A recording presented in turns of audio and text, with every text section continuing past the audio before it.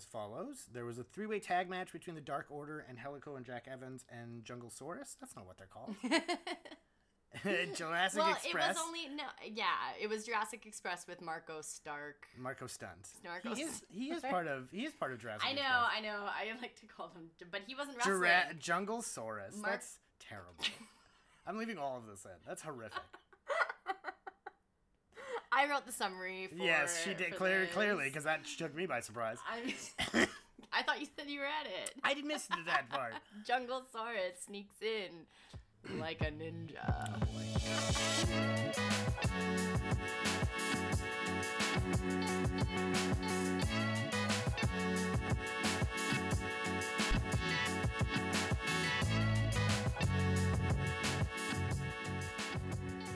Hello, people of Earth, and welcome to the second episode of Wanna Watch AEW, where we ask, hey, you wanna watch AEW? I sure do. I am, as ever, your host, Ramin, and across from me is... Callie. How's it going? Oh, just dandy. Yeah. I'm a little bit under the weather because of all the smoke that we've had. It's true. There's a lot of wildfires and stuff going on right now. We're gonna do our best here, but if that's why I sound a little... If she gets a little of that sexy vocal fry, we'll be... Frog-like, yeah. Is it the vocal fry? I'm gonna try my best to keep it to a minimum. This week, we are reviewing the second official, in brackets, pay-per-view of All Elite Wrestling, AEW. It's been about 3 months since the last pay-per-view we reviewed. Well, I mean, in 2019. In 2019, yes. Yeah, before correct chronological order. Yes. Before we get into All Out, though, we did skip a couple of the pay-per-views. So, Rom, do you want to run us through the ones we skipped? Yeah, we skipped a couple. I think we decided to do it because they weren't full pay-per-views in the sense and like scale and grandeur of Double or Nothing or All Out and All In. And also, they were mostly their their way of pushing storylines forward to this pay-per-view because they didn't have Dynamite yet. The first one is Fyter Fest from June 29th, 2019. The name is a parody of the good old Fire Festival, if you all remember that disaster. I found a quote online from Kenny Omega. He said about Fyter Fest, quote, "I wanted more. I wanted music from the top artists in all genres. I wanted to rub elbows with TV and movie celebs while sipping on Coke Zeros and pre-workout, all while surrounded by the world's top runway and underwear models. Have I gone too far? Have I gone insane? Maybe. But we have a dream. This is Fyter Fest." That was actually a series of skits from BTE. Yeah, and I haven't watched any BTE yet, but you're keeping us in the loop. Yes. With So basically, it was a bunch of skits where Kenny would pretend that he was trying to put together a better festival than Fyre Festival, and was having ridiculous things that he wanted to have, like a live band, and streamers, and, like everyone gets their own unique wardrobe, and all this silly stuff. The planning of it sounds just wild. Yeah, it's ridiculous, and the last quote was actually a monologue Kenny did to the camera during BTE. It's actually a perfect example of how they used BTE and AEW's YouTube channel to promote events or push forward storylines at the time before Dynamite really kicked off. It was a little silly, to be honest, but it also showed that AEW... silliness is a part of AEW. And it's fun silly, though. Exactly. And honestly, silly is a big part of wrestling. Like we talked about last week with Cornette, and the idea of comedy being a thing that you can have in wrestling. And I like the fact that AEW was really willing to poke fun at themselves and not just be sort of serious and, I think, like emotionally monochrome as WWE is, despite their... lots of color and pastel. Everyone is kind of always at the same level all the time. So everyone's all hyped up. Yeah. I particularly like the Fyre Festival style like documentary they made on the AEW channel. It's like 15 minutes long. Oh, Jesus. But it starts with like QT Marshall taking a giant bite of like a Granny Smith apple and then wincing, which is like agreed. Yeah. Apples. Is that the kind of food that they have at Fyter Fest? I guess so. That's the thing. Kenny bought the actual tents from the Fyre Festival. Apparently, there was one just like sat at like the front of the rampway with these like attractive models, and then during the show, Kenny realized he didn't have enough money for the models, so two of them had to go away. This is the documentary. Yeah, show. yeah, Maybe yeah. I should watch this. No, This it was sounds part of Fire fucking Festival. No, it is. hilarious. It's really funny. And like they have the band area set up, and they couldn't afford the band, so it's Sure. just nobody there. Yeah. There's no music playing. He promised there'd be like a pool party, and instead there's just a kiddie pool. Oh, jeez. Like on this. I mean, it is a pool party. Sure, sure. Kenny was the lead in planning it because he had partnered with community effort Orlando Gaming. And that's where I found the quote, was actually from their website. Oh, okay. Yeah, so that was a partnership between AEW and CEO Gaming. Which I know they still do Fyter Fest. I'm not actually sure if that connection is still there, but I remember at the time, like, Fyter Fest was planned before AEW was really like a production. Now they have Dynamite to further their storylines. Right. But anyways, what were the highlights of Fyter Fest 2019? So matches were pretty cool. Ryo fought Nyla and Yuka Sakazaki in a 3-way match, and Ryo beat them both, looking strong. Cody and Darby went to a 20-minute time limit draw. Cody took a chair shot to the head from Shawn Spears, which we will talk about later. Because if we do that now, we'll never finish the pay-per-view. Yeah, you have some issues with that chair. I think the general public did too. Sure. The main event was a hardcore / unsanctioned match between Joey Janela and Jon Moxley. Moxley won because, obviously, why would Joey Janela ever go over Jon Moxley? That just in a hardcore match. No, or in any match. In any fair, situation whatsoever, that would never happen. I don't know. After the match, Kenny and Moxley fought in the arena, and Kenny left Moxley laying as a receipt for Double or Nothing. Ah, payback. Yes. The other pay-per-view was Fight for the Fallen, which some may recognize as an episode of Dynamite that happens where it's basically their version of Tribute to the Troops. Though I think in 2023 it was for firefighters. Well, yeah, it was for the fighters. Maui Food Bank. Yes, correct. You're right. Because of the fires in Hawaii. Yeah. The first one was for victims of gun violence. Oh, and interesting. Then, so they do different charities every year. And it is now kind of on Dynamite from what I could tell. The matches were as follows. There was a 3-way tag match between the Dark Order, Angelico and Jack Evans, and Jurassic Express. If you hear her laughing, it's because she wrote Junglesaurus in our notes. It makes sense to me. Sure. The Dark Order wins, and they'll go on to All Out tonight to fight for a bye in the Tag Team Championship Tournament. The Lucha Bros beat SCU. The Lucha Bros are strong and awesome and the bestest. These are all things I didn't write. But I agree. I don't disagree. Yeah, come on. No.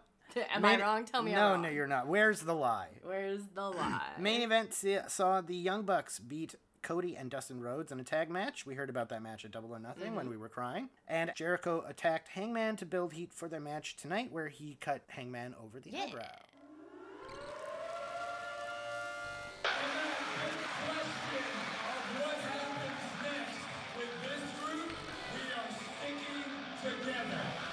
In 2019, I will be the first all-elite wrestling champion.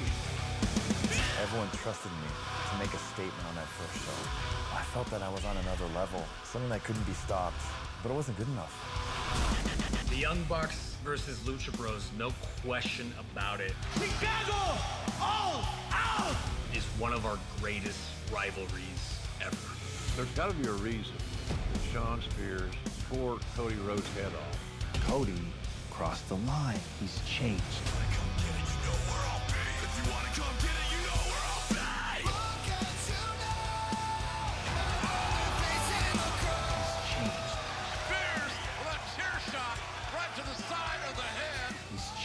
I know what makes the Rhodes family tick. That blood that I saw pooling out of the back of his head may as well have been a mirror into your future. He wanted to know what it was like to live a month in the life of Kenny Omega's shoes. He wanted to know what it was like to be like me, to be called the best in the world. What happened, John? Deep down, I love it when you hate me. Young Bucks! There's no real way to prepare for a match like this. They're calling this match the Escalera de la Muerte, which is Stairway to Death. This is their style of ladder match. Because we are the best tag team in the universe! You can say what you want, you'll never be me! When the stakes are the highest, the Young Bucks prevail.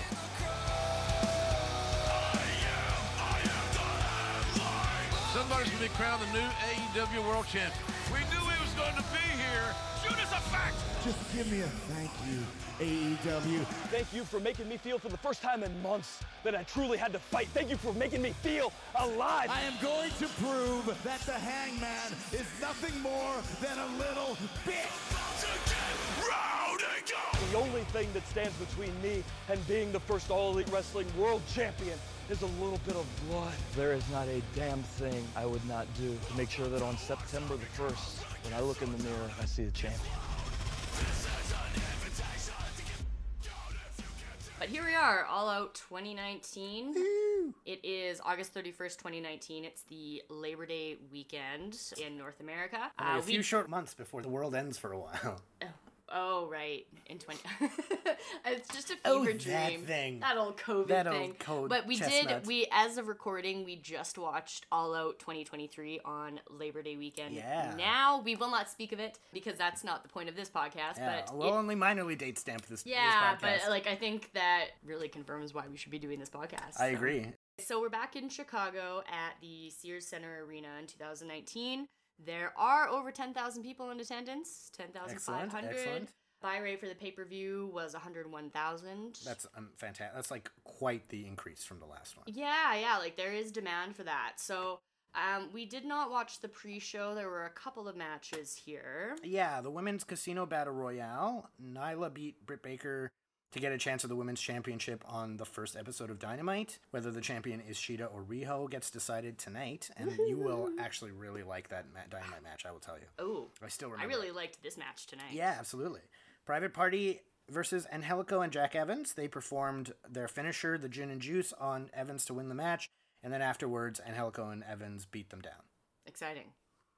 I mean, why do you think we didn't watch the show? Although the Battle Royale sounds actually kind of cool. But anyways, So we have on commentary, we have... JR, obviously. Yes, Excalibur, who we know and looks timelessly handsome. It's true, and I can hear everything you said. There was no tits to stare into this week.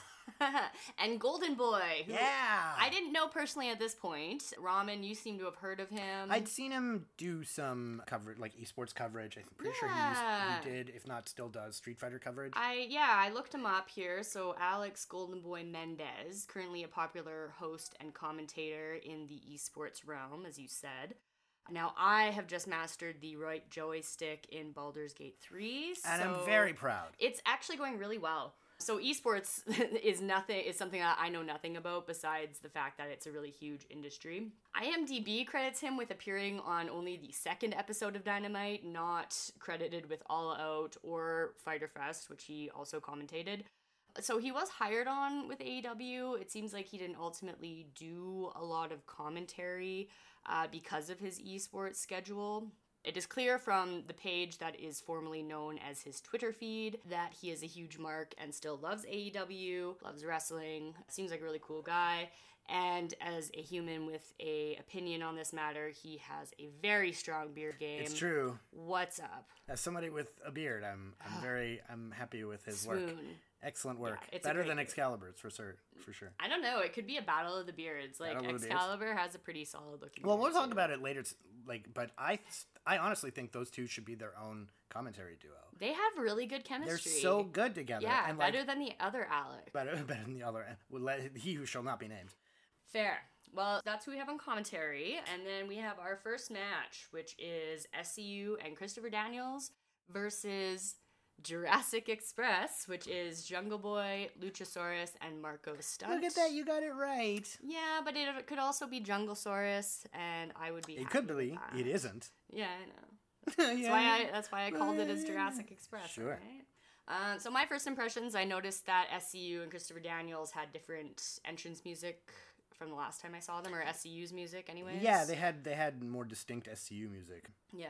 And I couldn't remember who it was that was on the microphone, but they grab a microphone before Junglesaurus comes out, and they say, the You're crowd, not gonna not say that, are you? The crowd's loving it. They say new year, new dealer, new deck, new shuffle, and they're hyping up All Out. SCU, I know they have like this heel heat thing going on, but they're very clearly over. Like they have this like heel overness to them that MJF had before he became a babyface. Before he became a babyface. Became a 1980s babyface. Yeah. Wait, we're in 2019 right now. We can't talk about that. No, you're right.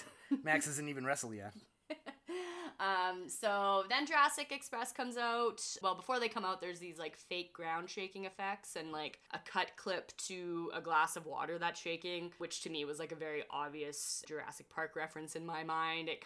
The effects were a little cringe. I see what they're going for. I mean, it's wrestling. It's fun, but it was like, okay. I'm just saying it was less cringe. There's other cringe spots. It doesn't even really get on the cringe. I will defend that effect. Well, okay, they're a very cool looking trios team. I don't actually know, like, obviously I know Jungle Boy, I know Luchasaurus, I don't really know Marco Stunt, even though, like, he looks like a little baby even next to Jack Perry. I know, I didn't know that humans could be built like that. So, Jungle Express. Jurassic Express. Oh, is that what it is? Shut the fuck up. Yeah, you got me all laughing again. We're never gonna get through this. Okay. They are a very cool looking trios team, though. I don't really know a lot about them, so tell me a bit about Jurassic Express. Yeah, I mean, I don't know that much. This is the first time I had seen them also in 2019. I had no idea who Luchasaurus was. They do some funny stuff with him where they treat him like a real dinosaur, but he can speak English. Sure. But he says, like, oh, my people are like 100 million years old and things like that. So, like, they do try to keep like a real kayfabe. Yeah. That he's a real dinosaur, which is that's kind of fun. Cute. But, like, I do overall really like the whole boy and his dinosaur motif of Jurassic Express. I like that a lot. The combination of the three of them is a really smart thing because there is a sort of exoticism to the largeness and smallness of Luchasaurus and Marco. Yeah. Marco doesn't last very long in AEW. He stays with Jurassic Express for about a year or two, but I feel like Marco ends up being one of those guys that, you know, as the roster increased and as you got more and more high-profile guys from NXT or from Impact and at New Japan, Marco just gets kind of squeezed between the sides, and his contract doesn't get picked up. I feel like I'm gonna look him up on a later episode and do like a little deep dive. But he's impressive. I really like him a lot. I think during the show I mentioned he reminds me a lot of Spike Dudley. The Dudley boys had a little brother called Spike Dudley, and he was little Spike Dudley, so his finisher was the acid drop. He would take these gnarly bumps where I swear. Well, he's Dudley. So. Yeah, well, but he would take it from his brothers. Like most of the time, they were just beating the shit out of him. So so Marco gives me that energy, which I say is a compliment. So the match starts with Jungle Boy and Kazarian in the ring. Jungle Boy gets an early bridge out. You know, they're trading pins, blows, showing us that these guys are really equally matched. Jungle Boy lands a really cool-looking Arabian-style arm drag. The commentators are saying that Jungle Boy is, quote, making eyes at his dinosaur, which I think is a boy and his dinosaur. Yeah. But I just thought it was kind of hilarious in the moment. So he does get the tag to Luchasaurus at that point. I also, like, I think it's good to mention now that, like, throughout his entire career, even now at where the jungle is gone, JR cannot decide what to name Jack Perry.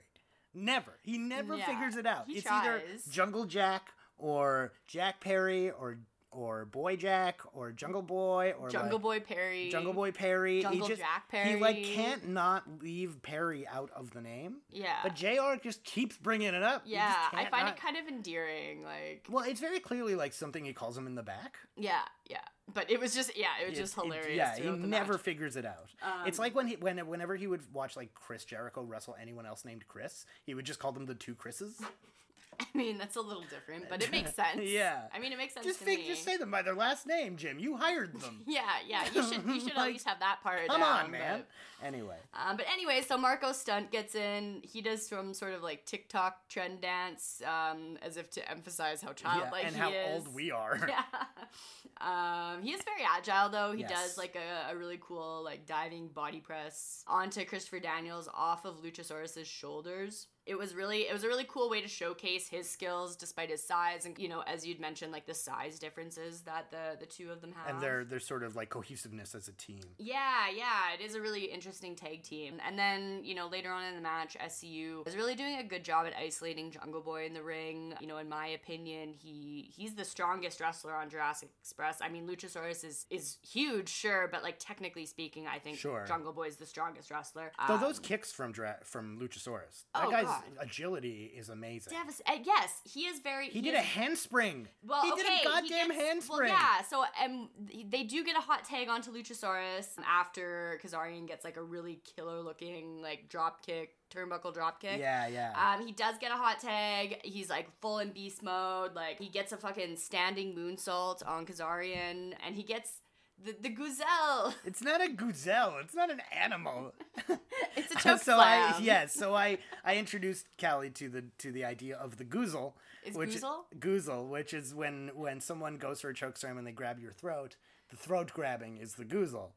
Why is it called that? I don't know. I really don't. I promise you I would tell you if I did. Okay. Next time it comes up, I expect an explanation. Taz will say it. He says it multiple times. Yeah, anyways. But I think Excalibur said it this time, because I had mentioned to you earlier in the night. Yeah. I was just, hey, did you know what this is called? And then Excalibur says goozle. And I was like, and at this point, I noted it down because it had been said a few times. So, but yeah, Luchasaurus shows off his agility. Like you said, he's fucking huge. And devastating. So agile, yeah. The crowd is chanting Luchasaurus. And then we get Marco Stunt and the sort of skills that he has. There was a really cool, I think it was a DDT spot. Again, I still am learning. No, you're right. Some of the, yeah.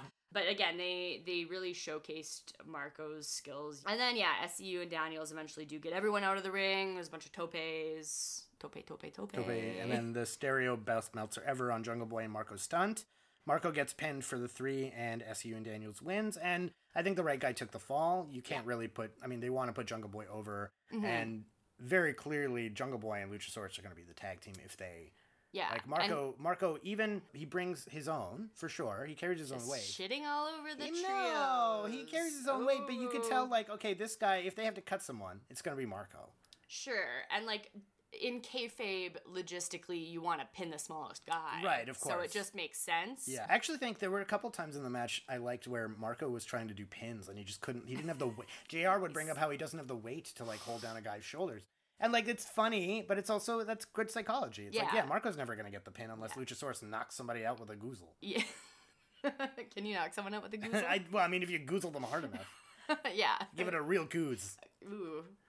Let's not say we did. But I think Jungle Boy was the standout for me in this match, even though Junglesaurus lost. Junglesaurus. I actually think Luchasaurus was the standout for me because I hadn't, like, in 2023, he's not wrestling a lot, and he's certainly not wrestling the way he does here. Mm-hmm. And so I remember even back then being like, who is this giant athletic man? Yeah. Why is he so bendy? Yeah, he is so agile, hey, for his size. Yeah. It's great. The last thing wrestling. The last thing I will say about Luchasaurus, though, and I know we talked about this during the show, was that the mask. What do you think about the mask with the horns? I thought it was a really cool, the mask itself was colored in a very cool way.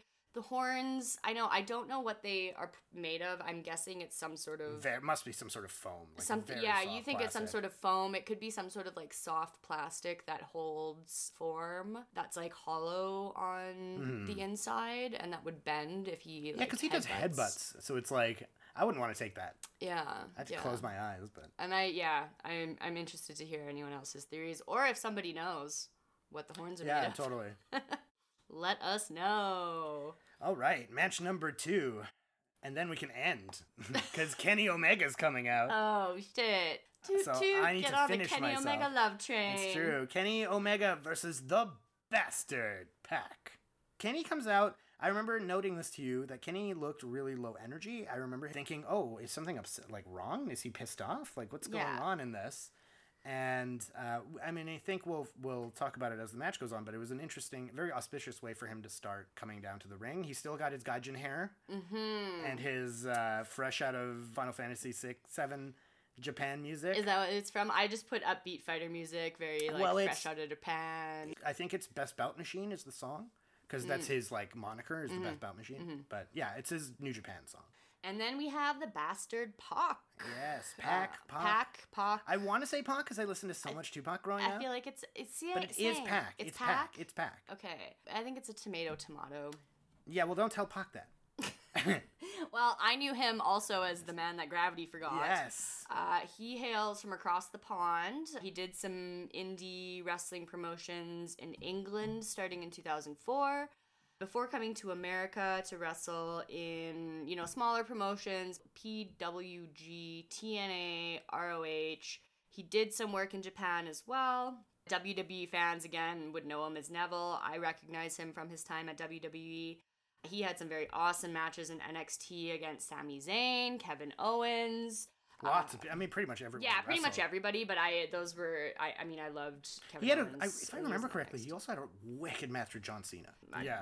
I mean, at one point so I'm talking about NXT in 2014. He held the record for the longest reigning NXT champion. At the time. At the time, 287 days. It was surpassed in 2016, I think, by Finn Balor, Indeed. I want to say. But again, I remember the match with Sami where he was defeated and he lost the NXT championship. And this was because he was going to the main WWE, roster, yeah. But it was very exciting wrestling happening in NXT at that time. Was that when Kevin came out and powerbombed him on the apron too? I think after the match he comes out and I powerbombs Maybe Sami. after the match. I remember when he dropped the title, I remember him and Sami like hugged it out. It was like really like an emotional moment. I don't remember if Kevin Owens came out after. I just remember that because I really love Sami Zayn at the time. So. I mean, of course. He's the best. He's amazing. I know. He walked out of Raw in October 2017 and WWE froze his contract. As you do. Instead of letting it expire. And I think we will have to have a little deep dive on this cruiserweight drama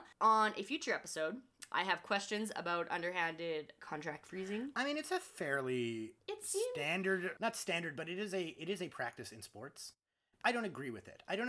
Yeah. But the idea is that their contract has a downside guarantee. If you're not going to wrestle, if you're refusing to go wrestle and make money for them, they have the right to freeze your contract until you decide to come back to work and make up what you owe them. I mean, I guess on a certain level, that makes sense. But I think this is something we will deep dive on why he actually left Raw in October 2017 to lead to the contract freezing. Maybe the act of freezing the contract has some legal basis, but the reasons why he actually walked out. But again, by August 24th, 2018, they confirmed that Pac was no longer under contract.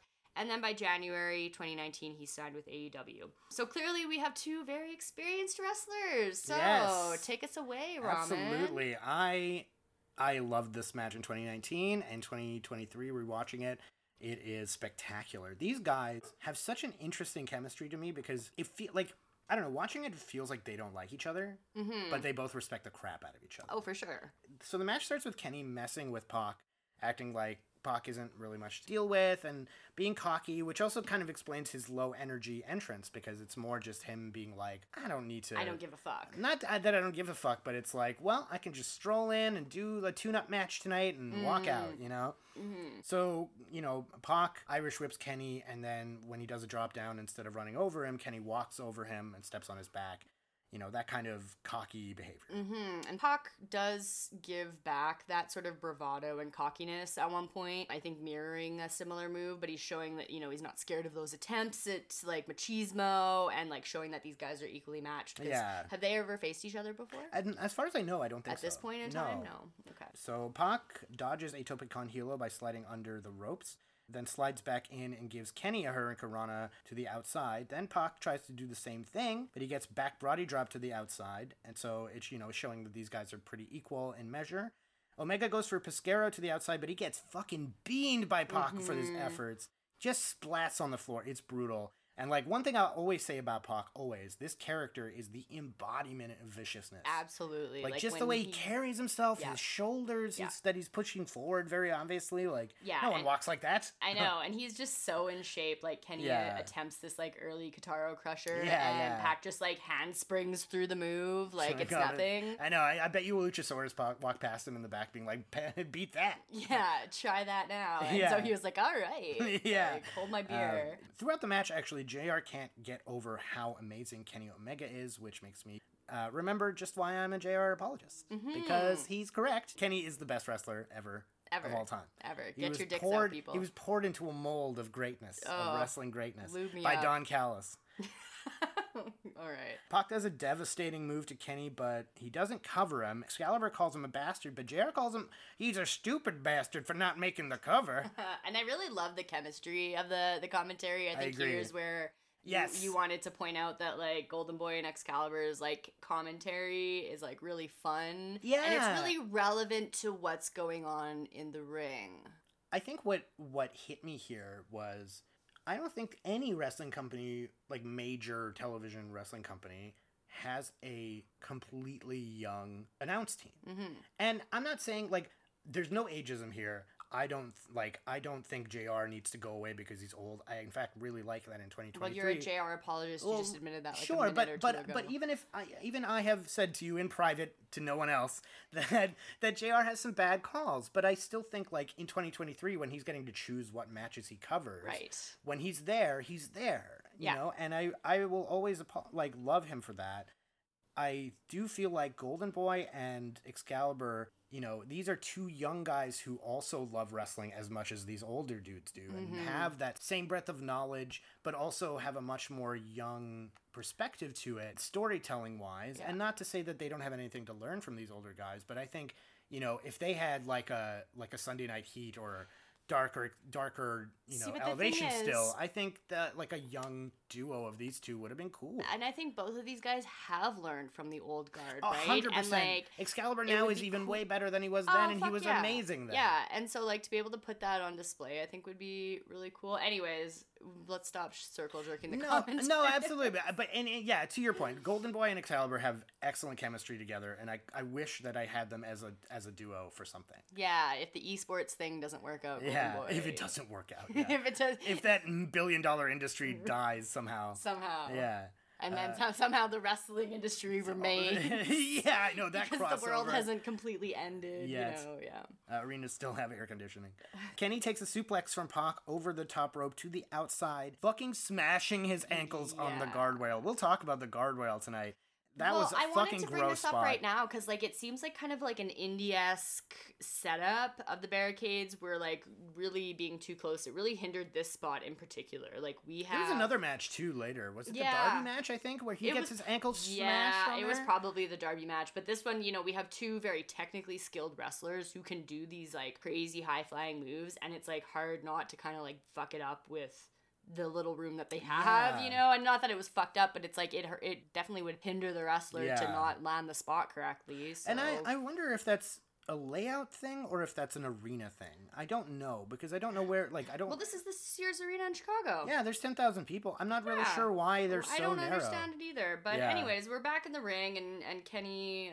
Actually, I wonder if it's one of those things... I know we're talking about it a lot, but I think it's interesting to look at. You know, these are a bunch of guys who have wrestled for a long time, but they're new to being EVPs. They've never done television, really.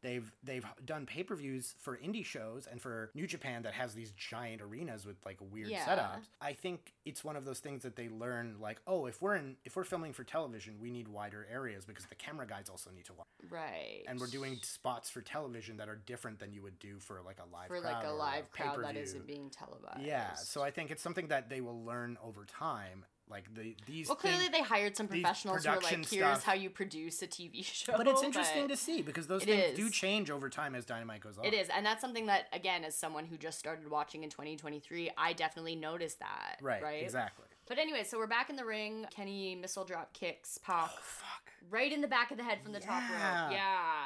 Followed by a Fisherman Buster, which was a name I learned from Ramen. And I'm so proud. I know. You're really getting it. I'm getting it. Gets a 2 count on that. Yeah. I really like the story of this match.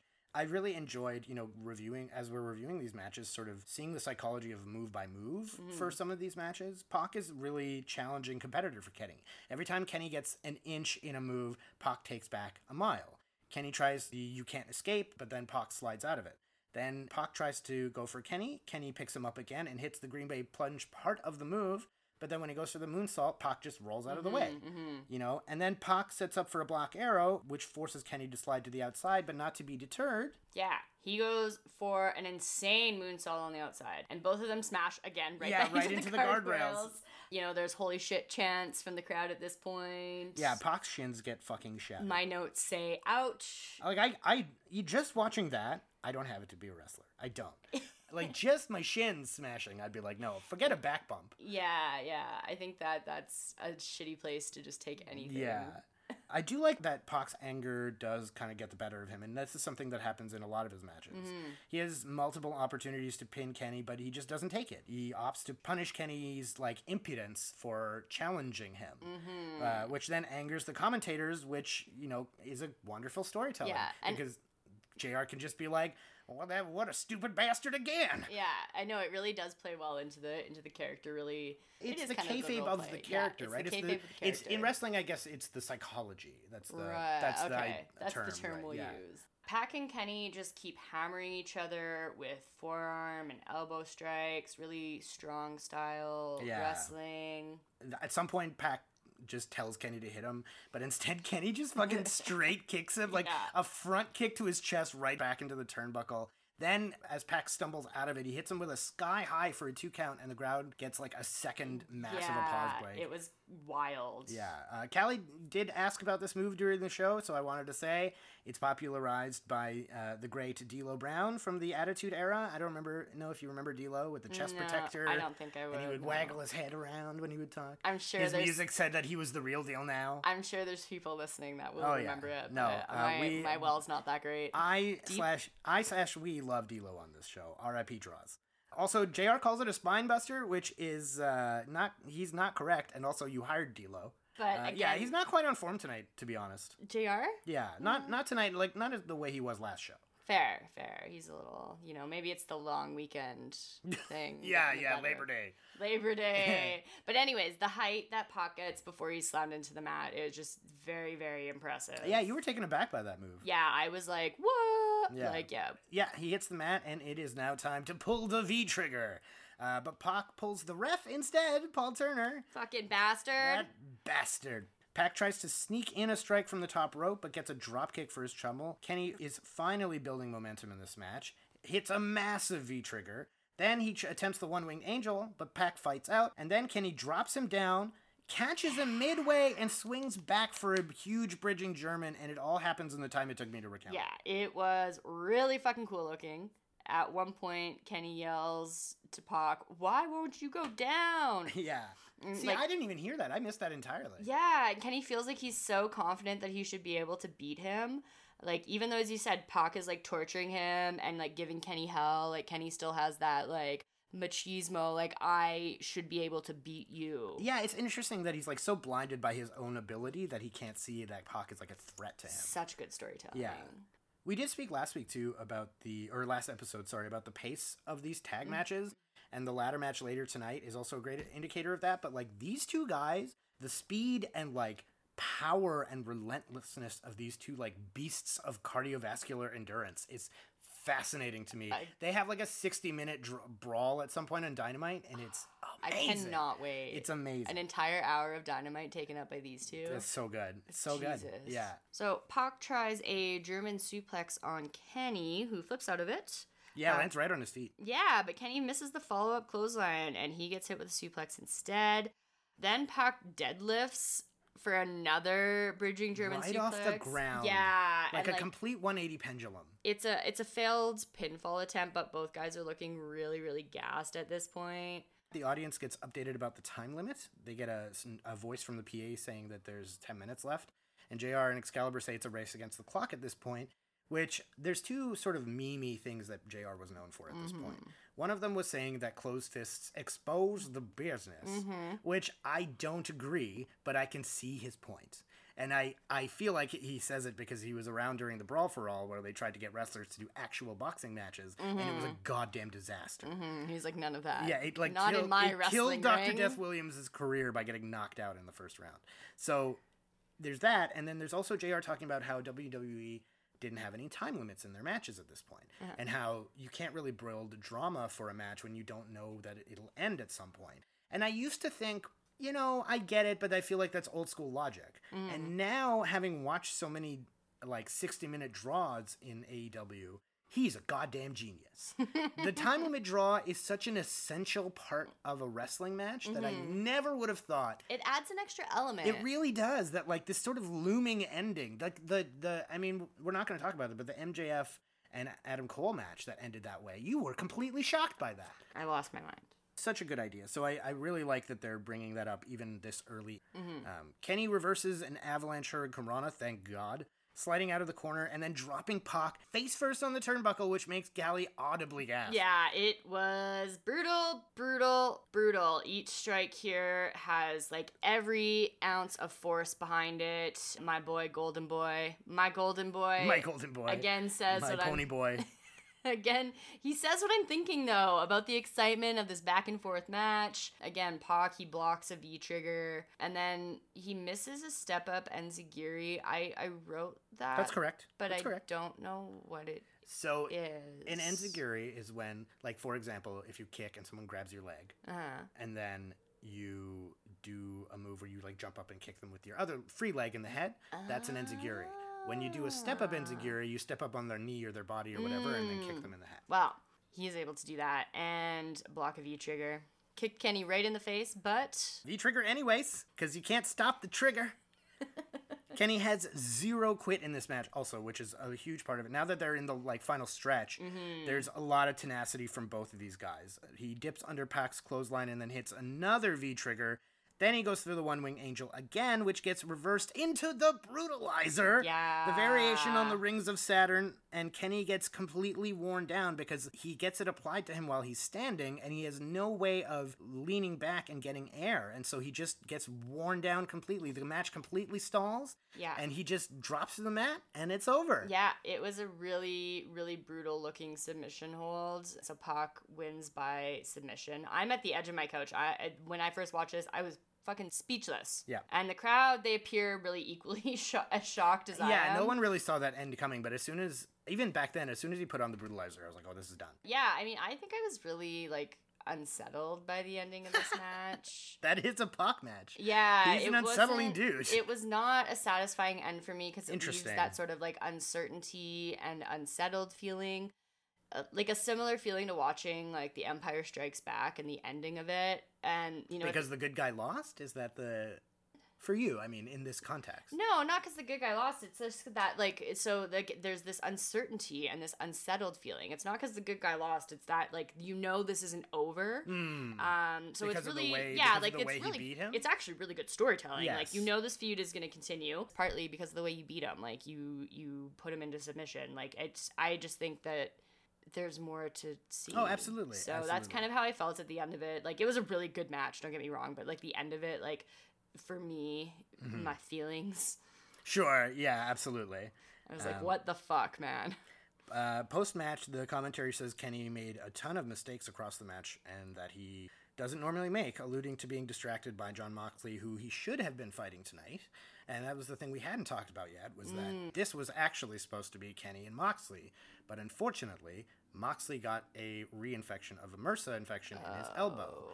And next time, when Kenny and Moxley finally face each other, we will talk about when Jon Moxley left WWE and that whole saga. Yeah. But not this week, because he's not on the show. And the MRSA thing actually plays a part in that. So I'm glad that it's kind of... I'm glad it happened to him, yeah, but... it's relevant. It's relevant to yes. the story, for sure. Match 3. We have the Cracker Barrel Clash, brought to you by Cracker Barrel. Yes, the Cracker in brackets barrel clash. Yeah, because we have Darby Allin. Cracker number 1. Jimmy Havoc. Cracker number 2. Versus the bad boy Joey Janela. The Cracker Jack.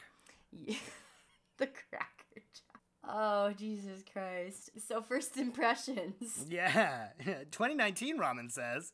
I absolutely do not get what's cool about either Darby or Jimmy Havoc. I am the least goth person ever. Yeah, I mean, they both have the similar, like, goth alt look to them. Similar. We thought he was Darby last time. Right, yeah, we did. And then Joey Janela's looking very, like, après ski bro. I have no idea what that means, by the way. In you his wrote that bright, in the notes. like, he went skiing. And what now is he's après? like, After? After. Post ski bro? Yeah, he's chilling at the chalet.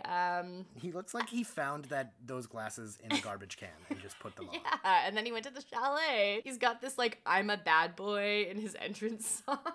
Yeah, me Kelly laughed so I hard. cringe laughed, but he's like hyping up the crowd. Like the crowd's really excited to see people him. like Joey Janela. I know, I couldn't but tell you why, but they do. I had a good laugh at that because it was just like such a like, I'm a bad boy. And I'm like, ooh. Now, are you? If you have to say it, are you? I'm gonna preface this by saying that this is purely my opinion. I do not judge anyone who likes any of these people or any of this kind of wrestling. Genuinely. Yeah. However, 2023 Ramen says, fuck this match. I have no interest in any of these men. These three generic archetypal crackers fighting for, I don't know, supremacy? Oh, wait, that's not good. Generic white men wrestling is not particularly exciting for you. No. Okay, look. And like, again, I said, I am mostly kidding. I'm exaggerating my opinions for effect here. It's a podcast.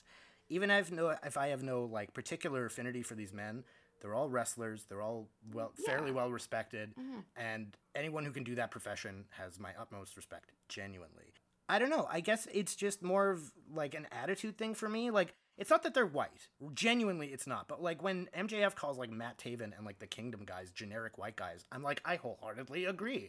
All of them are interchangeable, and to me, all three of these men are intercable in this match.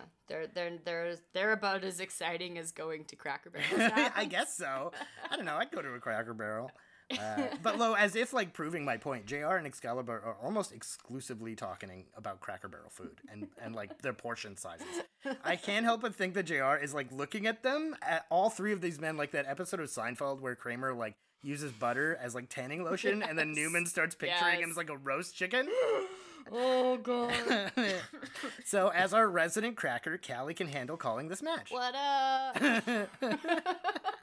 I will do my best. It's gonna like make or break our podcast, is me calling them crackers. I will do my best. Like JR is, he said he's hungry, so am I.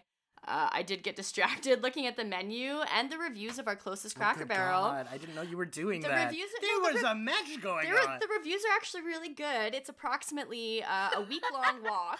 Why would we walk there? Well, that's about how long it's going to take for me to work up my appetite for this basic-looking, home-style North American cuisine. Listen, I've been walking for a week. Just shovel it in my mouth. Yeah, like no shade. I don't need to chase it. I just have preferences, Sure. and absolutely. I can cook at home if I need to. But anyways, and by that you mean I can cook your food for you at home if you want. Our match starts, and immediately Havoc is outside the ring to grab chairs, tables, a staple gun. And I very suddenly become a fan of Jimmy Havoc because he's the only guy smart enough to remember the lessons from No Mercy on N64, which is that a triple threat is no DQ, and your first move should always be to grab a weapon. Yeah. Or just find somebody and kick them in the nuts until they give up. Exactly. And, the crowd starts chanting, "You sick fuck," at Havoc about the staple gun. Very premature. Yeah, in my opinion, it was a premature chant, but the crowd's super excited. Sure. So I think that's It's why. Chicago. They want blood. Yeah. So it does become a 2-on-1 against Havoc. They get Havoc sitting in the steel chair outside of the ring. Janela is feeding Havoc shots. Darby Allin tapes him down to the chair and then pours a coffee cup of thumbtacks down his throat. And then they tape his mouth shut. And, where are the "you sick fuck" chants now, Chicago, I ask? And, this is wrestling? Well, they are in a wrestling match, yes. I mean, I don't know. I can't be entirely negative about this. I can't. I do commend AEW for at least attempting to show that, a 14A wrestling show will be dynamic. So far we've seen a tag match, a technically proficient one-on-one, and a hardcore three-way match with thumbtacks and meth. Allegedly. Allegedly meth. So, it's nice that they're showing, this is diversity. There's going to be some, if you're into deathmatch wrestling, this might be a part of it. Yeah. So Joey does do an Emerald Frozen to Darby, a kind of, body slam brainbuster onto the apron, which should look cool, but it was, truly dangerous.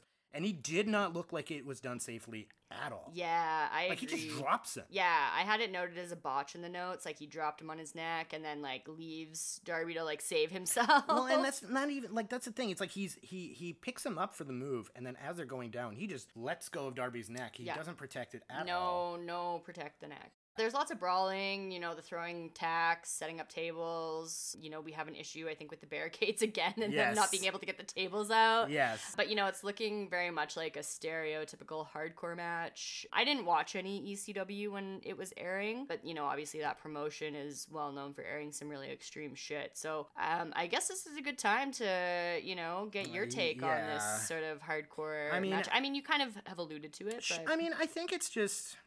It's a tough conversation for me because I don't ever like being the kind of guy to, and like we talked about this a little in the last episode. I don't like being the Cornettes of the world that are like, wrestling is only should be prescribed as this specific thing and this specific way of doing it. And this, I don't like being that guy. Yeah, Cornette's kind of a fuck. No, and there's definitely a part of me that's like, allegedly. No, not allegedly. He's a fuck. Who fucks? There's but like Jim Cornette fucks. There's definitely a part of me that thinks that like all of this is cool, in that like that part of me that loves like Terminator and like guns and video games or whatever, right? But like the part of me that's lived through like Chris Benoit and Eddie Guerrero and Public Enemy and Chris Candido and Pillman and all of the men and women from ECW and other places who have literally given their lives to glorify this like car clash plunder, to the point where even Mick Foley in a lot of his books says like, I kind of wish I had not done what I had done because I didn't want to glorify he's the hardcore this. legend. Yeah, and I didn't want to glorify this, which like, it's easy to say in retrospect when you've made all your money off and of you're it. still alive. And you're still alive.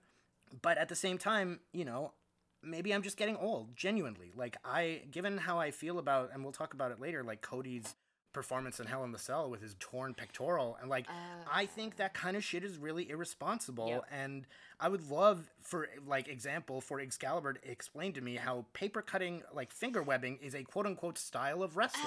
It is not. Yeah, they did that in this match, and there was like a collective like cringe from the crowd during this spot.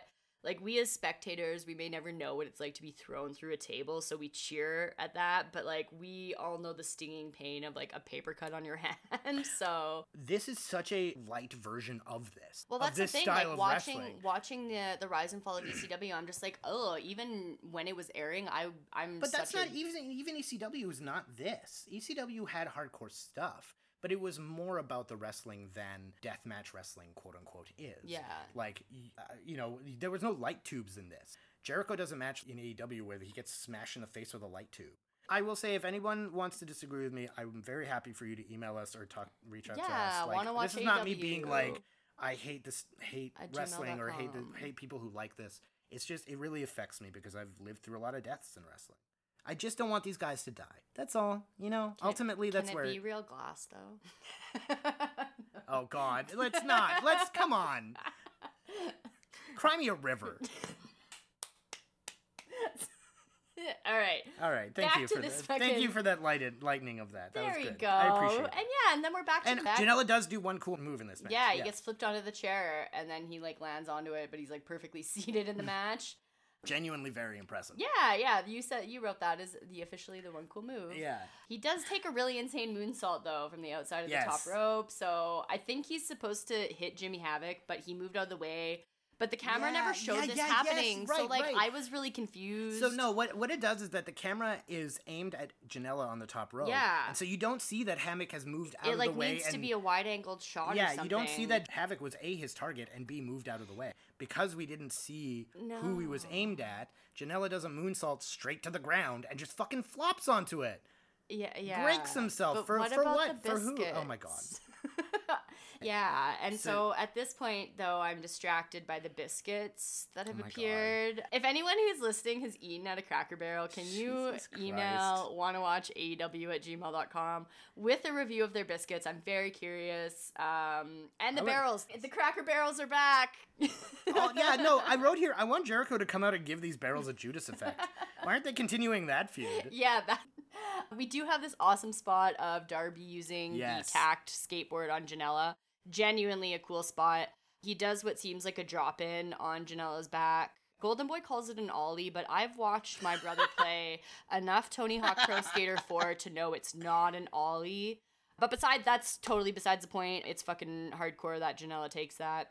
Somewhere Donkey Kong is also disappointed with this improper use of transportation devices. Yeah, the barrels. As they start smashing barrels. Yeah, and I'm popping off for the barrel smashes. Yeah. She's like, oh, a cool spot. A spot I don't have to look away from. What? Not a botch? Well, it was kind of a botch. Kind of a botch. The barrel spots honestly should have been the end of the match, though. Yeah. That's another part of this, is like, if it was like a bunch of quick spots and like cool plunder, I'd be okay with it. But like, this goes on for 20 minutes. Yeah, because they get the other barrel. Yeah. One wasn't enough? No. You had to break both transportation devices? But again, they were both kind of botches, though. Like, the second spot was like a botched superplex onto the barrel, and like Jimmy Havoc does an acid rainmaker. For the pinfall, yeah. Yeah, on Joey Janela, so... Which is like, the idea of Jimmy Havoc doing any kind of rainmaker is fucking hysterical. It's like Baron Corbin and Kenny Omega having like undefeated finishers. Sorry, she's looking at me blankly because like the Rainmaker is Kazuchika Okada's finisher. Okay. Who is like the greatest star New Japan has ever had. And the yes, idea, I've heard of them. yeah, You told me about him. Well, you watched him wrestle, and so the idea of Jimmy Havoc doing a Rainmaker. Oh, mine's the same, but it's an acid one. I'm just as good as Kazuchika Okada. Going on? I'm just as good. Okay. Get out of here. Yeah, so that was that match. Golden Boy did have one call about how, well, Cracker Barrel is about making memories, which honestly was the highlight of this match for me. Like, I wish he was in the company. Hashtag bring back Golden Boy gate. Oh, gate.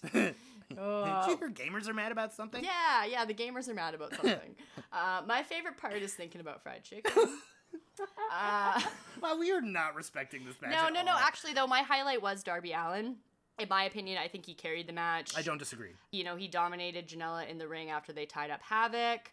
He takes some really insane spots that look rough as fuck, and he also brought in some of the more exciting elements of the hardcore match, like the spiked skateboard. Yeah, and just taking sick bumps. That's yeah, Darby's he whole, took Darby's whole thing is taking sick bumps. And Havoc won this match, but the camera focuses on Darby Allin. He gets what you called the hero spot, which is kind of the dramatic walk up the ramp to the back.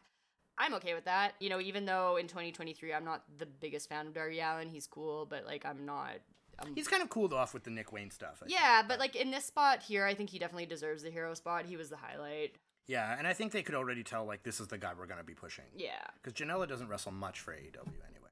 I mean, it was fine. There were some fun spots. I do remember thinking in 2019 that the mouth tack spot was actually really cool. Because I'd never seen anything like that. And, like, really, it's very safe. Like, unless he's, like, crunching them, they're not going to hurt him. They're just in his mouth, right? Like... what if you accidentally swallow Well, that's the risk of doing this style of wrestling. I do think, it could have been shorter. Wasn't the worst, but it really hit me in places that I was not comfortable with. Match 4, Best Friends versus Dark Order. Yeah, we have a tag match, and the winner would get a bye in the AEW Tag Title Tournament that is coming up. Yes. So my first impressions here, the Dark Order is Evil Uno and Stu Grayson. This is kind of the first time I'm actually seeing this iteration of Dark Order wrestle, I think. Yeah, because they had only really been introduced last pay-per-view, and I think they may have wrestled at either fight. Yeah, they wrestled at Fyter Fest, right? Yeah, they wrestled at one of the other pay-per-views, but they have their little, like, gimp suit creeper boys, I assume local indie wrestlers. Yeah. And, like, this week, Low Scoop Creatine Kratos has apparently also stolen Vega's mask from Street Fighter. The weird mask that he's wearing. I don't understand this combo of things. But Evil Uno gets the human chair of creepers this time. We have the Best Friends come out. The crowd likes them. The faces. Chuck Taylor has pink and gray pants. As the match starts, I can kind of see why Uno wears a singlet when he wrestles now, which is, like, absolutely not a dig or, like, trying to body shame him. Big men are awesome wrestlers. It's just that wrestling is an image sport, and the way he looks now with just pants and, like, no shirt does not look very intimidating. He's way better with, like, that purple singlet he has. Overall, though, I do like this version of Dark Order, which was, like, trying to be a little more serious and a little more vicious, even though they're still doing the gimp masks and the human chair that isn't really getting over, to be honest. I do think they have a lot working against them, though. Specifically the fact that, like, we don't ever learn much about them other than the whole them being a cult with numbered members. So, like, even still, until the Exalted One comes, the Dark Order just kind of circles itself. And though they are, at the time, they were continuously the most over part of BT. Yeah. With all of their segments. But very vague storyline. Yeah. As if reading my mind, though, the crowd starts chanting spooky perverts at the Dark Order, which was, like, started by the Best Friends a few weeks earlier, I think. Yeah, that's accurate. Yeah, I felt it was quite appropriate, Creepy Perverts. Yeah. And you know what? Stu Grayson, he's short and slim, but he's really fast and and strong. Yeah, even with the shredded abs, he seems deceptively strong for his size. He actually has a match with Moxley at some point on Dynamite. Oh. Way later. Be But good yeah, it's actually a really good match. Dark Order is isolating Trent in the ring for the majority of the match here. Dark Order is getting multiple tags on each other to beat up Trent. At one point, Trent is able to pop up on the turnbuckle, and he does land a DDT on Grayson. But tornado DDT. A tornado DDT. Because when they do it on the corner and they spin around, that's called a tornado DDT. Oh, look at that, learning. Yeah. But he can't get the tag still. And at this point, Trent seems to be kind of doing that weird overacting and being dramatically slow to not get the tag. Like the ladder match thing we talk about later where it takes them forever to climb even though they were just doing running topes. And it's just, I can't suspend reality at how fucking slow you are right now. Yeah, I agree. He's a bit silly. The pacing of this match, though, to your point, is very odd. Because these guys actually do have chemistry, but this match feels like they were almost told to go out there and cool off the crowd after all the violence we got in the last match. I don't know if it's because the crowd is recovering from the last match, but it just feels really oddly still. Yeah, it didn't seem like the crowd was excited, and the commentary had to remind me that this match had title. Yeah, the winner gets a bye into the tag title tournament. That seems like it should be kind of high stakes. Right, and have a little intensity, but they don't really seem to have that in this match. It's just okay, it's our turn to get the heat on you, now it's your turn to get the heat on us. Yeah. It's not that they're bad. These are all capable wrestlers. They just don't seem to have the urgency. Just a lot of boots and brawling in the various corners to isolate a person. Mm-hmm. I do like that Stu gets frustrated at Trent's continuous kickouts and yells at Uno. That should have been a much snugger cover. A tight hook of the leg. I want him to die! I'm going to insert that clip here because it's amazing. Chuck does eventually get the tag from Trent. He clears the house. Best Friends gain momentum. They're isolating Stu. They're able to clear Evil Uno from the apron. They hit an ace crusher on Grayson for a 2 count, but then Stu reverses this into, what was the move? Right, yeah, so Stu gets dual Irish whipped, and he does a frog jump and a double drop kick. Yeah, a frog jump is essentially the Matrix jump where you dodge and land on your back and then kip up immediately. Yeah. And then does a double drop kick on both of them. Very cool. Stu, like you said, he's very agile, very fast. Stu tags in Uno, and he hits Trent with a cannonball senton bomb, but only gets a 2. JR brings up the lax cover where Uno didn't hook the leg. I will say the hooking the leg thing, you and I, when we have watched matches, I have told you this will be a kick out because he didn't hook the leg or he didn't do a hard cover. Sure. Sometimes it is I'm just tired and I don't need to cover you like that, so I'm just going to cover you loosely and the commentators can do whatever they want with it. But sometimes it, I will say, I think this is one of the first things I learned about wrestling specifically from JR as a kid, which was if you don't hook the leg, it's very unlikely you'll get a pin. Sure. If you want a real pin, you hook the legs, you scoop the arms, and you hold them tight. And if you hook both legs, that's even better, but harder to do. Yeah. And so, I really like that he brought this. Shoulders down. Yeah, I really like that he brought this up here. And whenever JR is that's a lax cover, I don't know why he's doing that. That's not going to win the match. Yeah. Great storytelling on the part of the commentators. Yeah. I really like the Dark Order's Senton 450 combo also. I felt like it should have been the end of the match, to be honest, because I don't really know how Trent kicked out of that. Best Friends clear Stu from the ring and pick up Uno for a strong 0, but he's way too heavy. He runs Trent right into the turnbuckle instead. Stu dodges with another frog leap again, but then he gets caught in an awful waffle pile driver, which was very cool. Yeah. Also, awesome name. Yeah. I love waffles. Trent goes for a 3, but Uno pulls him out. Then this match finally gets exciting, and suddenly the Creepers start beating on Chuck, throwing him into the stairs.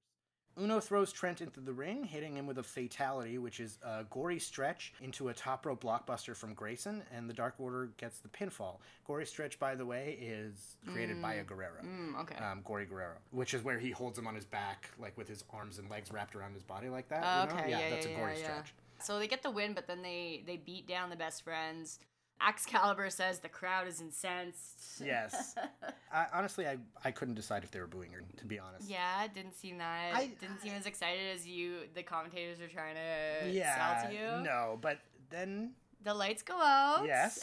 When they come back, we have Orange Cassidy in the middle of the ring. And very impressively, topes the Gimp Creepers with his hands in his pockets, as he is known to do. Yes, absolutely. 2019, Ramen says, I don't really know this guy, but the crowd seems to love him. I don't know how to feel about the pockets and the limp thumb thing, the tiny kicks he does, but I guess as long as they don't put a title on him, wrestling can always use a good comedy guy.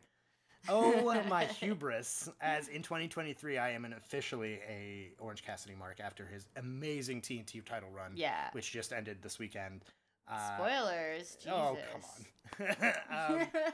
Yeah, huge mea culpa from me. I really love Orange Cassidy. I've been completely won over by the gimmick and the character and his ability. It did take you a while, though. It did. Well, I mean, we'll get to his match with Pac is when he really reveals himself, and that was like, wow, I can't even believe this guy can wrestle like that. My impression of the match, this was the piss break match for me, in my opinion. Sorry. I don't necessarily disagree with you. Like I said, it felt like they were kind of cooling the crowd off. Yeah, it did seem like that. And yeah, we're moving on. There's not much to say, honestly. Like, even with the bye, like, but that never really gets brought up even after the match ends. No. We do get an ad for Wednesday Night Wrestling starting October 2nd on TNT. Are we tuning in? Oh, of course. You want to watch AEW? Yeah. Yeah. Are you guys ready for the best pro wrestling in the world? Rise up for the revolution. This is AEW.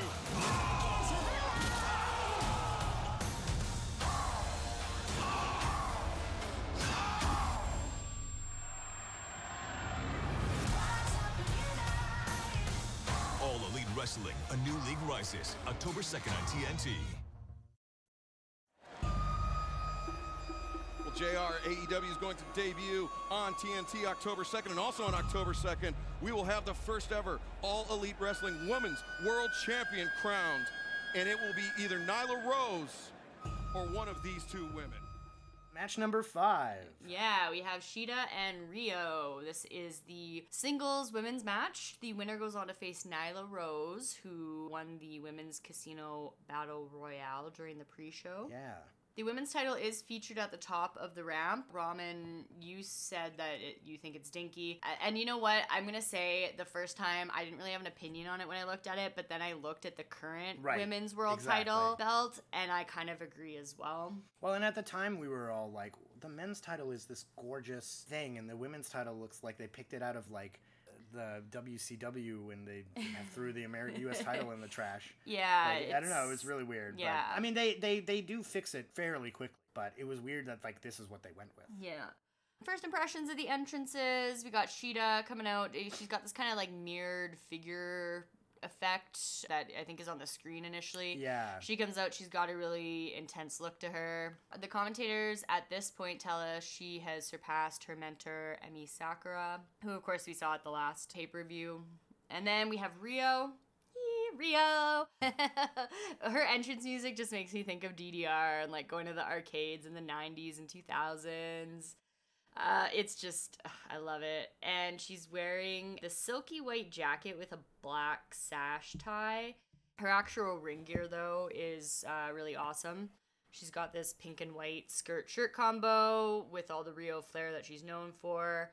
I really like the pink laces on her boots that carries you really through. like that. Yeah, that carries the color through the look. It's super cute. And then, of course, she skips down the ramp all, like, kawaii and, like, ready to get to the ring. I love it. I'm just so excited for this match, and I want both of them to win. The commentators mentioned that at this point she's 22 years old. Yeah, she is still super, super young. That's crazy. The skill level that she has at that age is insane. Yeah. So, the match starts.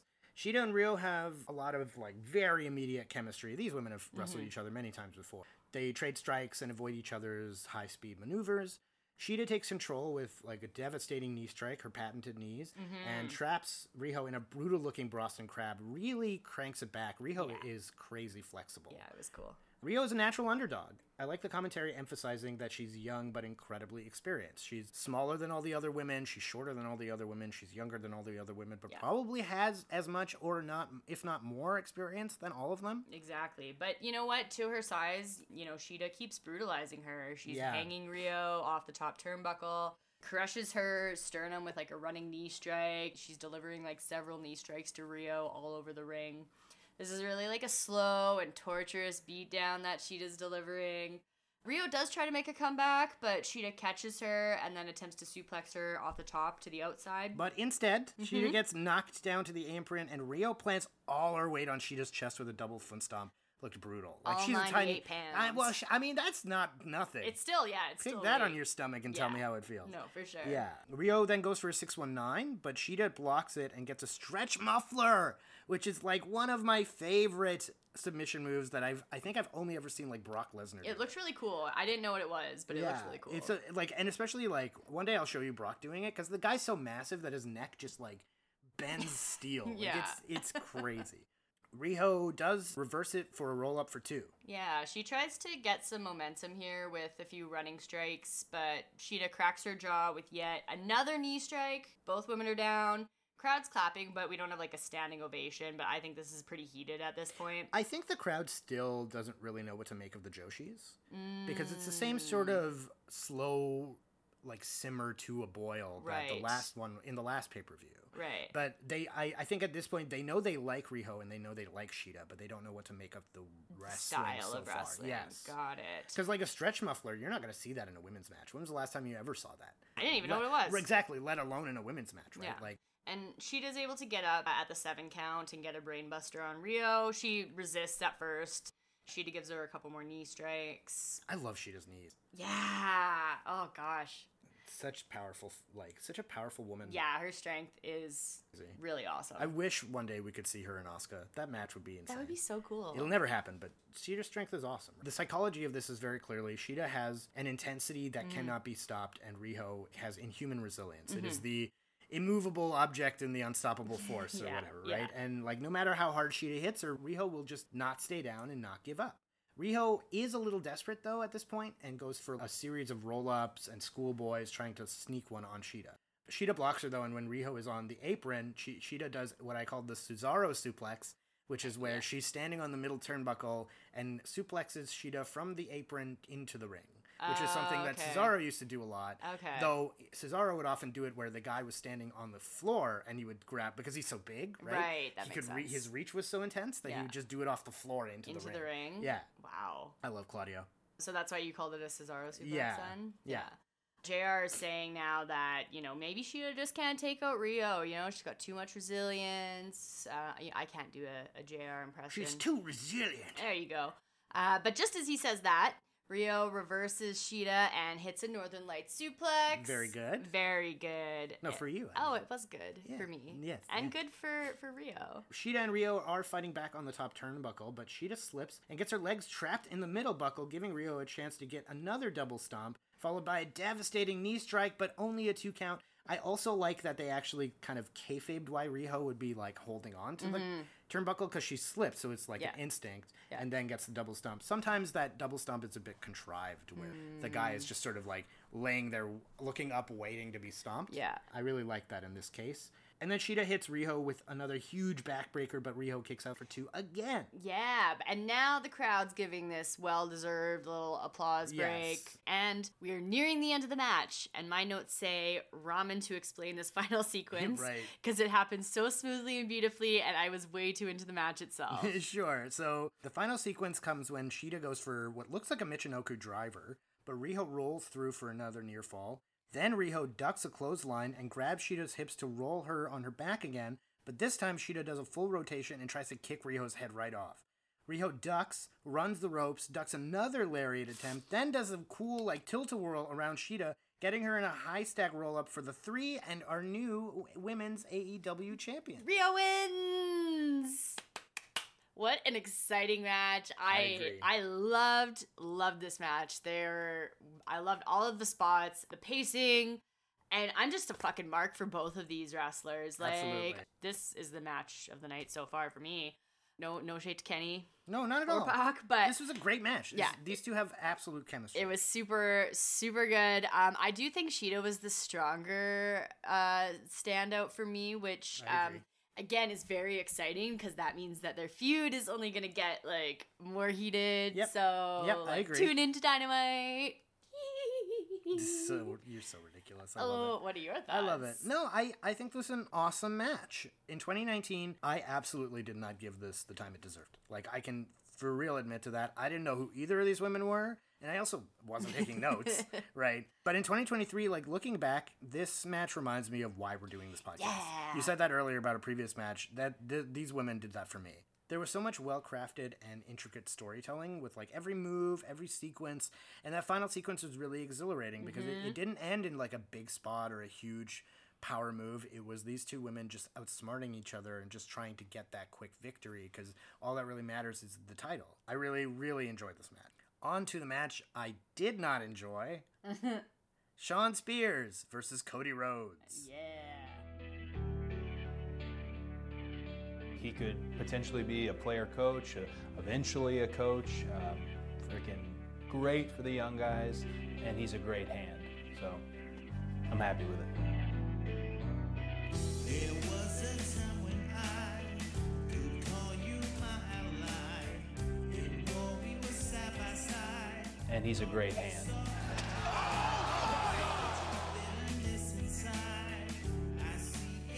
You guys are like brothers. We were. He forgot that I sat at the table for Thanksgiving dinner. He's forgotten who he was. That blood that I saw pooling out of the back of his head may as well have been a mirror into your future.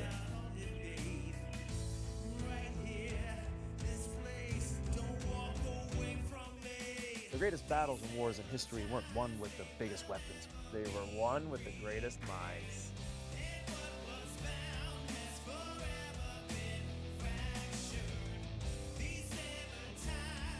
Only one person can stay.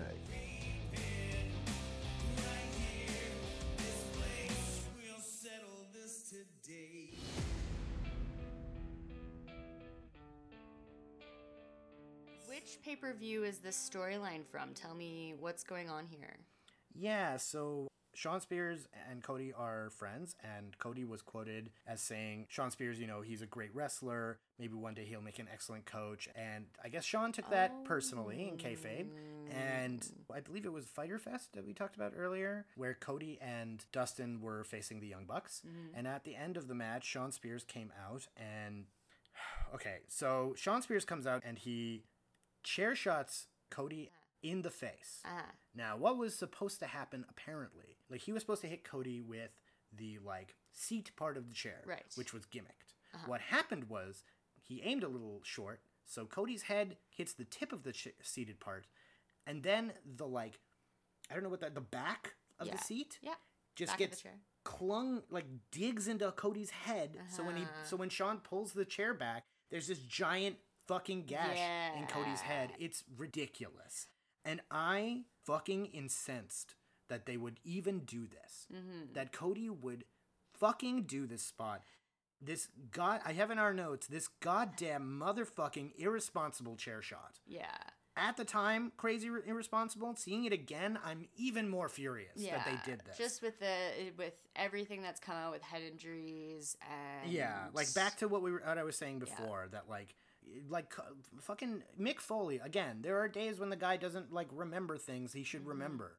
You know, like with his match with The Rock, he got hit 12 times in the head with a chair. Like this is unacceptable in 2019, in my opinion. Yeah. Unacceptable. And I have, honestly, I really like Cody Rhodes as a wrestler. I don't know how I feel about him as a person, but I do think he is these moments of incredible irresponsibility. This match, just recklessness. That this, you know better in 2019 in terms of your health as a human headshots. being. How many of your father's friends have concussions where they don't remember shit? That and the Hell in the Cell match where he had a ruptured pectoral muscle and he wrestled a Hell in the Cell match where when he took off, like, the crowd is all hyped because it's Cody and Seth, and then he takes off the jacket and the entire, I showed you this, the entire crowd goes silent. Yeah. It's unacceptable. The man is unfucking believably irresponsible when he wants to be, when he can justify to himself. I'm grateful that AEW doesn't do this. This was like their only attempt at this, really. They do. And didn't they get some backlash in 2019? They got tons of it. So I think that this was like okay, guys, But they never should have let him do it. Yeah, right? But, even in 2019, I'm sure people were saying, as you're saying now, they should know better. They should, yeah, absolutely. And, that's the thing. They have chair shots now and, gross John Moxley fetish shit. But, somehow none of that feels anywhere. Don't shame people. I'm not shaming him. I'm saying they have it. But none of that feels anywhere as salacious and irresponsible as this. Moving on. Fucking should we take a little meditation break? Yeah, no, we can go. I'm in a real mood this episode. Yeah. Well, okay, so my first impression. Sure. We have Sean Spears. He's got great entrance music. Agreed. As hip hop heads, we are both big fans of that. He's got a frost monster look going on, complete with the white contacts. I think they're silly. I really felt like it made him seem like his pre-match hype up was to watch anime. I thought they were cool. And then he comes out with Tully Blanchard. Yeah. And you know what? I had It's no okay. It's idea who he was You don't when his have name to. was said. I feel very embarrassed to publicly admit this in hindsight, as he was one of the OG Four Horsemen in the NWA. Yep. Along with Ric Flair and Arn and Ole Anderson of the House of Anderson, no actual relation. Yes. So I'm really showing my ignorant, know-nothing ass right now. Whatever. But you know what? There might also be people listening who want the rundown on Tully Blanchard. So I did a little. Look at you. It's a mild deep dive. Using We're your plunging. research skills. Plunging a little bit. Using your degree skills. Yeah, got some brains up in here. Tully Blanchard is the son of Jolton Joe Blanchard, an American athlete who couldn't make it in the NFL, so he went to the CFL. It's 90% of wrestlers. And nobody wants to be there, so eventually he found Stampede Wrestling out of Calgary. So Tully was born in Calgary while his dad was wrestling there. So he's Canadian and American. Oh, I didn't know that. Yeah. Interesting. Tully was in the wrestling business at a really young age, started wrestling in the 1970s. When they barely told people that it was a work. Yeah, into the 80s and 90s. As I mentioned, most famous for wrestling in the NWA as part of the Four Horsemen. And then he and Arn Anderson left NWA for the WWF in 1988. Debuted, I believe, at Survivor Series. The Brainbusters. Yeah, they continued as a tag team, so they were two-time tag team champs. Really? I didn't know they actually won. In NWA, yeah, in 87 and 88. Oh, and in NWA, sorry. Yeah, and they wanted money. They wanted more money, and then they left, right? Right. And then they went to the WWF under the Brainbusters. And they did become the WWF Tag Team Champs for about 2.5 months in the summer of 1989. 2 months in 89 is a long time for a tag yeah. title. And then Tully Blanchard tested positive for cocaine in the fall of 1989, which How did Hulk Hogan not? Yeah, I don't know. You seen those promos? I don't know. So yeah, he tested positive for cocaine sometime in the fall of 89, which meant that the card for Survivor Series. I feel like being tested positive for cocaine should be called the fall of 89. Yeah, I mean, he did fuck up the card for Survivor Series. That happened November 23rd. As if anyone cares about Survivor Yeah. Series. I mean, it's as we Canadians call second Thanksgiving. It is, yes. The Brainbusters' last match aired 2 days later on Main Event, and they lost to the Rockers, and then no promotion wanted to hire Tully Blanchard because he tested positive. That's so crazy, of all the things. Yeah, Arn Anderson did go back to NWA. Tully did work as a producer briefly with the WWE in the 2000s. Oh, interesting. So he's had some associations with the WWE as part of the Four Horsemen over the years. You know, WWE knows money when they see it, so people love that nostalgic shit. They're buying Four Horsemen stuff. I watched a video of Blanchard. Oh God, the Terry Funk. Wrestling Terry Funk, R.I.P., at WCW Slamboree in 1994. Wait, you watched the match? Yeah. Oh, wow, I'm very impressed. Yeah, and they had guest commentator Gordon Soley. Oh, boy. Who is the voice of 20th Century Professional Wrestling. And who trained JR. Yeah, he actually sounds fucking great. JR still thinks Gordon Soley was the best ever. No, he's like the Walter Cronkite of wrestling commentary. I've never heard him. I want to watch this match now. But yeah, the match ends in a double DQ. Blanchard hits the ref. Terry Funk elbow drops. Fans straw hat afterward. It was fucking weird times, man. He would. 1994. Yeah, because only Tully was doing coke. Yeah, right? And Blanchard won a match against Stan Lane at the Heroes of Wrestling pay-per-view in 1999. So I just love the idea that I came over today to prep for this, and you were like, I watched Heroes of Wrestling, and I was No, I didn't watch. Okay, all right, no, fair, you didn't, but you watched parts. I was in a rabbit hole. You were. I was very deep in a rabbit hole. Wrestling fans seem to universally agree that this was the worst professional wrestling event pay-per-view ever. Yeah, like actual Fyre Fest. Yeah, the actual Fyre Fest of the wrestling world. Oh my god. You know what? Thank you to everybody who did the recap videos and articles about Heroes of Wrestling. Like, what a fucking train wreck rabbit hole. Like, it was just a great afternoon. I loved it. It's a great afternoon. Anyways, Tully Blanchard. Right, yes. Where were we? Hardcore wrestling legend in the industry.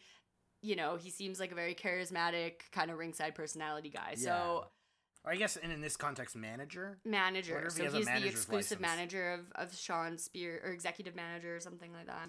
All right, let's just get into this.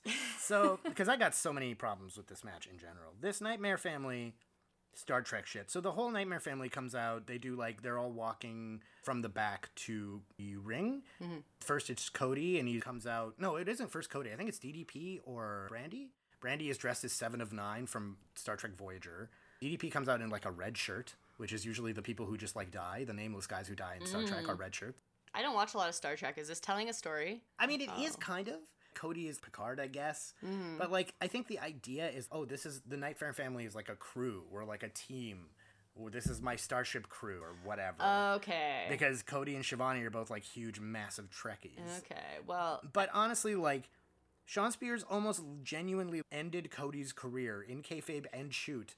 And Cody's coming out as Picard, I guess. What is this? Not even what does it tell a story? What is this supposed to evoke? Am I supposed to feel like you're strong here because you have all of these nerds with you?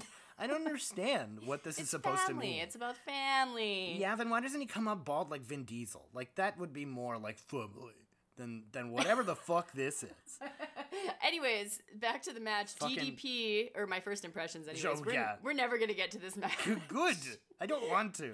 DDP looking fresh off a below-the-belt yoga session. How'd you feel about your below-the-belt this week, Robin? Honestly, I did do a below-the-belt this week, and it kicked my ass. It was great. I'm excited to do one tomorrow morning. Yeah. But I can only quickly plug that because why is their dog part of the entrance? Oh my god. With the loud noises and the pyros. Okay. I know I talked a lot about Tully Blanchard. You're not the only person to be mad about I know. And you know what? I've never owned a dog, but I know a lot of people who own dogs. I know their dogs. I foster dogs. Yeah, I know dogs, man. They're spooked by loud noises like fireworks, sirens, lightning. You said I'm not the only person. You said that in 2019 people were rightfully pissed that they came out with Pharaoh. Apparently, yeah, you have it here that Cody said that the pyro wasn't supposed to go off. It wasn't supposed to go off. But it's still, again, irresponsible. Yeah, and again, in my opinion, I think, a loud pay-per-view event, even for a well-trained dog, which Pharaoh, very clearly is. Yeah. Yeah, Pharaoh could have been, a nice good boy in the locker room instead of making a public appearance. I found it really distracting, even if it was an accident that the pyro wasn't supposed to go off. It was, it was distressing to me as a lover of animals. Absolutely. No, I think it was ridiculous. So anyways, the match starts. Cody, thankfully, does not start this match with a lockup. Before it even starts, Cody just dives on top of Spears, and they brawl into the fans as Cody basks in the crowd's love. Mm-hmm. I really like that. I've mentioned before to you in private that I really hate when blood feud matches start with a rock up or a fucking test of strength or some shit like that. It's you guys hate each other. Yeah. He tried to kill you. Yeah. You should be wanting and the to crowd is fuck him up, Cody. And then at some point the bell finally rings. Yeah. The bell rings as they roll into the ring, and then they roll right back out. Yeah, immediately go back outside to the ring, and Cody gives Spears a power slam. Cody gets low blowed while MJF, I forgot to mention that MJF came out. Yes, he was part of the Nightmare Family. I got distracted by the dog. Yes, so at this point, MJF is part of the Nightmare Family, and in BTE, to Cody's face, he's pretending that he's Cody's best friend, and then around everyone else, he's a huge asshole. Classic MJF. Yeah, so MJF accidentally distracts the ref, and Cody gets low blowed. And then Spears brings Cody into the ring and slows things down, kind of taking control. Really trying to take control. It doesn't last long, though. Cody gets a Frankensteiner on Spears, which is when you do a Hurricane Rana off the top rope. Scott Steiner used to do it, so they call it Frankenstein. Oh, interesting. Yeah. Before he can gain momentum, though, Cody gets hung upside down on the top rope and then gets a boot in the temple. Owie. Oof, that honestly looked like it hurt. Like, I will say these two have good chemistry together. More brawling, though. Like, they go back outside, more just like crowd fighting, more like 1999ing. Cody gets crotched on the outside ring post, which is like, as if Cody can't like close his legs. Yeah. Like, this is such a weird throwback match. Yeah. I do like the intensity, but the content of the match itself is just kind of flat. I may be distracted by, like, my distaste for the setup of this match, too, because the stakes of it are really annoying. Yeah, we've just been real bitter about that. Like, maybe we're kind of biased. I mean, I am, but it's also, like, the content of this match is, like, brawling on the outside for, like, a long time. The crowd seems really excited about it, though. I think because they like the stakes of the match, you know, like, it, you know, blood, for whatever I think about it, that gets crowds. Yeah, and then And Cody still has a lot of empathy at this point. Sorry. Yeah, Spears spits on Cody's probably very sweaty weight belt. But at least he doesn't lick it. Your boy, Earl Hebner. Oh, don't call him that. Oh, okay. He's not my boy. He's not allowed to. How dare you? The ref stops him from using the belt on Cody, threatening to disqualify him or whatever. Or so much fine. Don't make me sell your t-shirt that doesn't exist yet. You're making... As soon as they do that design, I'm taking it out back. But anyways, there's still, like, the disrespect to Cody by spitting on his gear and shit, right? So... And then Tully, my boy Tully Blanchard, sneakily gives Spears, like, a little leather belt. And then he hits Cody with it. In front of the ref. Yeah, Earl Hebner doesn't seem to care about this belt. No, at all. Like, I wonder if the DQ rule has, like, a subclause related to belt widths. I don't know the full rules of this kayfabe jurisdiction to comment on that. So weird. Earl's like, don't you use that weight belt? That one's fine, though. Yeah. But I won't sell your t-shirts for that one. Cody does make his inevitable comeback. He gives Spears a Cody cutter. Yes, Cody That's cutter. That's what they call it. The springboard one, yeah. And an Alabama slam, and he puts on a figure four, but Spears reverses it. Yes, I'm a big fan of the reversal of the figure four, where you can just like roll the guy over and it reverses the pressure. Yeah, it's real graceful looking. Especially for a move that actually hurts, it's a really cool like technique to do. I like that. Yeah, and then we see MJF again outside of the ring being the worst best friend ever. Distracting. Or the best worst friend ever. The best worst friend. But he's trying to be his best friend, so he's the worst best friend. Fair. Distracting the ref to Cody's detriment, of course. Yes. There is a really long breather here, as both men are down on the outside. Spears rolls into the ring, and the ref counts to 9.85 before Cody rolls in. I feel like that spot is so contrived. Mm-hmm. I'm not a fan of Maybe they need a break. I'm not a fan of anyone doing it. Like, not them. It's just like, can we find another way to like have stakes other than like, oh, I gotta beat the 9 count always at 9. Record scratch. Insert JR saying, kiss your sister. At this point, I got very distracted trying to understand why JR continues to insist on using this metaphor that no one understands. He has been saying this kiss your sister type situation since like 1989. And I've never understood what that means. Did you look up what it means? No. I wanted to, and then I didn't want that on my Google records, so I just didn't. Not even on incognito. I didn't want to know what my YouTube algorithm would do with that information. Yeah, don't even want the cookies from incognito mode. No. Suddenly, though, Cody hits a crossroads, and I'm paying attention again. Woo woo!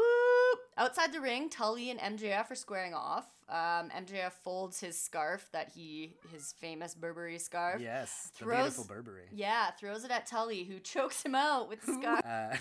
Yeah, and then Spears kicks MJF in the face. It's Arn Anderson! Yeah! I did recognize this guy when he came out. Legend. I understood that reference. Yeah. He's also currently listed as one of the coaches on the AEW roster. Mm-hmm. And then, obviously, with my research on Tully Blanchard, like, this whole spot seems so much more significant. Holy fuck! It didn't at the time when I was watching it the first time around. And what this tells me is that AEW at this point in time had the interest of wrestling legends who have been in the business for like most of their lifetime. And so like that's a significant message that they're sending to viewers who are fans of old school wrestling who might be seeing this for the first time. And that's a fucking strong message to send. That like these guys are going to their influence and knowledge is going to be a part of our show. Yeah. Right? Spears gets the AA spine buster from Arn. The crowd goes alive for like all of 5 minutes for the Arn Anderson spot. Yeah. But that's enough fun. Back to this overlong match. Oh, good. A chair has come into play. Yeah, we know how you feel about those chairs. So it's Spears that takes out the chair. Yeah, Cody takes it from Spears and throws it down, opting instead to give him a disaster kick into the chair and a crossroads for 3, and Cody wins without playing dirty. Yeah. This match was honestly just like all right. It was a hot start, it was a dreadful middle, and like a drip feed finale that was both the right ending and still kind of a really flat one. Cody has much better matches and stories in AEW, but this is not an auspicious start for his AEW career, in my opinion. Yeah, no, I agree. It was all right. Actually, what had me more excited were the ancillary players. Tully Blanchard, MJF, Arn Anderson. Like, what did Sean Spears gain from this match? Nothing really, and that's the thing. Like, I want to kind of talk about Sean Spears right now because Sean Spears was in WWE developmental like really, really long time before he debuted in NXT, and his NXT gimmick was the perfect 10, and he would come out flashing both of his hands and it was super over. Like, immediately over, especially for NXT, where you're wrestling in front of almost the same crowd every week. Yeah. Because it's in Florida, and so they get to know you, and they get to personalize you. Yeah, it's kind of like going to an indie show. He was so over with the Perfect 10 gimmick, and he's an incredible wrestler when he's given the opportunity. But WWE just never really saw it in him. When he gets pushed to the main roster, they completely drop him. And How long did he wrestle on the main roster for? Not very long. Like, a blip. It was honestly a blip. So he leaves, and he comes here, and I was very excited for Sean Spears to get an opportunity in a different company where he doesn't have all that baggage and all that history and developmental and the Perfect 10 gimmick, even though he has a 10 on his scarf. Like, it's more of a reference than it is like, this is still who I am. Yeah. So, to be honest, it's a great question of what did he gain from this match, because I don't think he really gained much of anything. I don't think he gained much from the build-up because the chair shot was botched. Yeah. To the point where I can't think about anything else in this match. And I think a lot of people share that. Yeah, and he didn't really get to perform here because it's mostly a walk and brawl. He didn't really do anything spectacular or really show off his psychology or really who he is. So I don't really know what he gains from this. I don't really know what Cody gains from this. Do we see them wrestling? And, like, where does Sean Spears go after this? He stays with Tully for a while. He continues the chairman gimmick. And then he gets incorporated into MJF's group for quite a while. And then he gets injured. And so now he's kind of back from that. Yeah, they don't do a lot with him, but he still gets more than he did in WWE. But he's never really, still isn't really presented as like a main player. And I think that's a travesty. Next up, the Escalera de la Muerte. Bucks versus Lucha Bros in a ladder death match. Our goal, our main objective is to give you fans the best tag team division in the world. The Young Bucks versus Lucha Bros is definitely one of our greatest rivalries ever. You can just feel it. Like, when we're in the ring with these guys, it's just unique, it's special. What about in Chicago, Illinois? All out ladder match. En la escalera de la muerte. We were always the guys who brought the ladders into the ring. And for me, it's like, who do these guys think they are? They think they're taking our spot? We've been doing this long enough. It's like, no. This is still ours. We feel like we've been the best tag team for the last 5 to 10 years, so we're not going to give it up, and we're not going to give it up easily.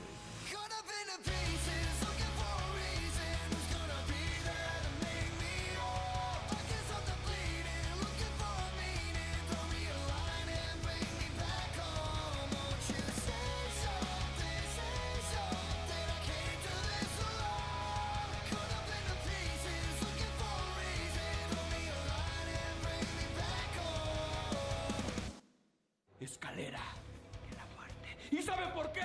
Porque nosotros somos los Lucha Brothers y tenemos cero miedo. So far, it's all kind of culminating into the Escalera de la Muerte ladder match that we're about to have. And whoever wins this one could declare that they're the best tag team in the world. Lucha Bros, we'll see if your whole catchphrase thing is the truth when you're standing at the top of a 12-foot ladder in the middle of the ring and you're staring down. Are you really fearless? Is it Zeo Miedo? Or is it Zeo Huevos? I got big balls. Do you? I will say I absolutely love ladder matches. They are my favorite match type, going all the way back to Shawn Michaels versus Razor Ramon, which I still think is a fantastic match that absolutely holds up. They were still trying to figure out how to use ladders, so they were using it as a weapon for most of the match. It's fucking awesome. JR says this match is simple to understand. Agreed. It will be fucking difficult to discuss in this review. Yes. But I am, and I was very excited for Callie to see this. This was going to blow her mind. It did. Yeah. It did. And they have a much better version of this in Dynamite later on. I cannot wait. It's so good. So, my first impressions here, we have the Lucha Bros, sick gear, sick entrance song. I love their entrance music. Yeah, and Penta's got this like blue-black gear thing going on. It's looking really slick. I love it. The Young Bucks come out in buck masks, which is, I think, kind of a mind game thing, kind of a heel gimmick. We're going to hunt you. We're going to hunt you down, you know, because the Lucha Bros obviously wear lucha masks, so the Bucks have these masks. It feels kind of like that, too. So, the match starts, and we have Cero Miedo versus Cero Huevos. I've got big balls. Do you? You have Cero Huevos. You have Cero Huevos. I think we established that. That's true. I do have Cero Huevos and also Cero Miedo. It's classic trolling by the I love it. Bucks. Yeah. And the Lucha Bros. Yeah. They're both just like, we're not afraid of you. And then once the Bucks spit at the Lucha Bros, it's on! Yes. As with the last tag match we covered with these guys, we're just going to list off spots, because this match is, like, fast and intense, and yes, it's about family. Bucks try to hit a Meltzer driver on Phoenix, like, right off the jump, but the Lucha Bros stifle the attempt at the opening momentum and give Matt a powerbomb followed by a tailbone dropkick by Penta. Ooh, it looked like Penta was kicking Matt in the huevos! I mean, it is no DQ, so... The Lucha Bros go for stereo topes on the outside, but they run headfirst into a ladder held up by the Bucks. Looked brutal. Then they repay Phoenix with their own buckle bomb and Zagiri combo, or I think Gamangiri combo, then do a diving stomp for a good measure. As Penta and the Bucks fight on the outside, Phoenix jumps out onto the top rope and then leapfrogs a very tall ladder to the outside, knocking down all the competitors. It was such a cool spot. I remember when I watched this, I thought, like, this was the first one I've seen in a long time that didn't feel like it was trying to recapture that magic. You know, like, these teams have their own story to tell here. The brutality of this match can't be overstated. They really go for everything, and they're doing stuff that... It's not stuff I haven't seen necessarily, but it feels more like the spots are about their characters rather than let's do a crazy ladder. Yeah. I see what you're saying. Yeah. At this point, the Lucha Bros start to take control and finally bring ladders into the ring. Just to give you folks an idea of how hard this was to cover for us, because, like, this is not what we do. Here's everything that happened in a single minute of this match, okay? At 2:48, like the mass match where I said Nick and Phoenix tend to mirror each other, they each gain wrist control of the other's teammate, climbing up to the top turnbuckle, walking along the top rope, and then when they're both in the middle across from each other, they both simultaneously jump onto a ladder set up in the middle of the ring. This gets the first applause break. Yeah, and like time and time again, these two teams, it's just the story is symmetry. Nick and Phoenix land cutters on the older brothers. They exchange blows and kicks on the apron. And then Penta and Matt are able to spear the younger brothers off the apron through a table. It's fucking brutal and amazing. And this gets like right full holy shit chance. Yeah. And then inside the ring, like that's not everything. Inside the ring. Meanwhile. Yeah, Matt catches Phoenix off the top rope and hits locomotion Northern Light suplexes. Finishing, I think, the third suplex, he throws Phoenix right into the corner ladder. But, of course, Phoenix, he has too much fight in him. You know, he got the springboard Hurricanrana on Nick right into the ladder. AEW. They do cut to a woman in the crowd who is in, like, utter shock at what she's saying. She's, like, legit has her hands over her mouth. Yeah, it could have been me. That could have been honestly. me that they cut to. The crowd's full on cheering for the Lucha Bros, too, and I love to see it. Oh, my gosh. The Lucha Bros set up a ladder in the ring, but the Bucks interfere. Nick gets Phoenix off the ladder, gives him what you call the gorilla press drop as he runs under the ladder, and then he spears Penta. Again, this is like the fast pace that we're seeing here. Yeah, Matt and Penta square off on the top of the ladder, but Penta hits a fucking sling blade off the ladder. The crowd was going wild. Yeah, Now another full minute of intensity. Nick whips Penta into the ladder, who once again slides under it to the outside, but Nick follows him, running under the ladder and jumping over the top rope to hit Penta with a somersault plancha. Fucking amazing. At this point, the ladder has been removed so close to the apron, where Phoenix is fighting Matt before using the ropes to launch himself into the ring, through the ladder, and onto Matt, connecting with just an amazing Mexican destroyer. Fucking crazy moves. And this is what I was saying of, like, it's not necessarily things I've never seen, though they are, like, spectacular, but they're things that only these guys could do. Yeah. Right? And it's about them, not the ladders. And I love that. Yeah. And the crowd loves it too. Oh, absolutely, yeah. This was, like, the biggest applause break of the night, I think. JR starts bringing up food again, though, saying the crowd is eating this up like good barbecue sauce. I know he's getting into the match, so he must actually be hungry. The next minute of this match is, mercifully, spent setting up tables. Yeah, for family dinner, of course. Like, bring me the biscuits. What is with you and these biscuits? Yeah, we get a little breather. But not for long, though, because Phoenix puts Matt onto a table in the center of the ring, and then he climbs up a ladder that he set up in the corner. But Matt follows him right up. Phoenix fights Matt's attempt at a superplex. Penta starts to climb the ladder and gives him a destroyer off the ladder through the table. Oh my god. I remember at this point in 2019, I was rewinding this spot multiple times to try and understand how Matt did not literally neck himself doing that spot. Because really, he doesn't hit the table at all. If you really look at it, it's all Penta hitting the table. Yeah. By the time they land on the table, Matt's flipped out already. Yeah. It's great. It's such an amazing, like the trust that these guys have for each other. I know, right? And then, by sheer force of destiny, Nick and Phoenix put Penta and Matt, respectively, onto tables on the outside, simultaneously fly off the ladders to their opponents below. Like, they refuse to let the other team have physical or mental advantage over them at this point. Over either team. It's amazing. Eventually, we get two of the gnarliest botches, I think, in this entire pay-per-view. It's pretty brutal, but this really is one of those things that could just happen to anybody. And, it's not inherently sort of reckless, like hitting someone over the head with something. Yeah. So Nick is standing at the top of a ladder in the ring trying to reach the titles when Penta tips the ladder over. What I think was meant to happen was that Nick was meant to either fall off the ladder onto the two tables set up on the rampway, or he was supposed to, use his foot to brace himself on the top rope before he falls. Yeah.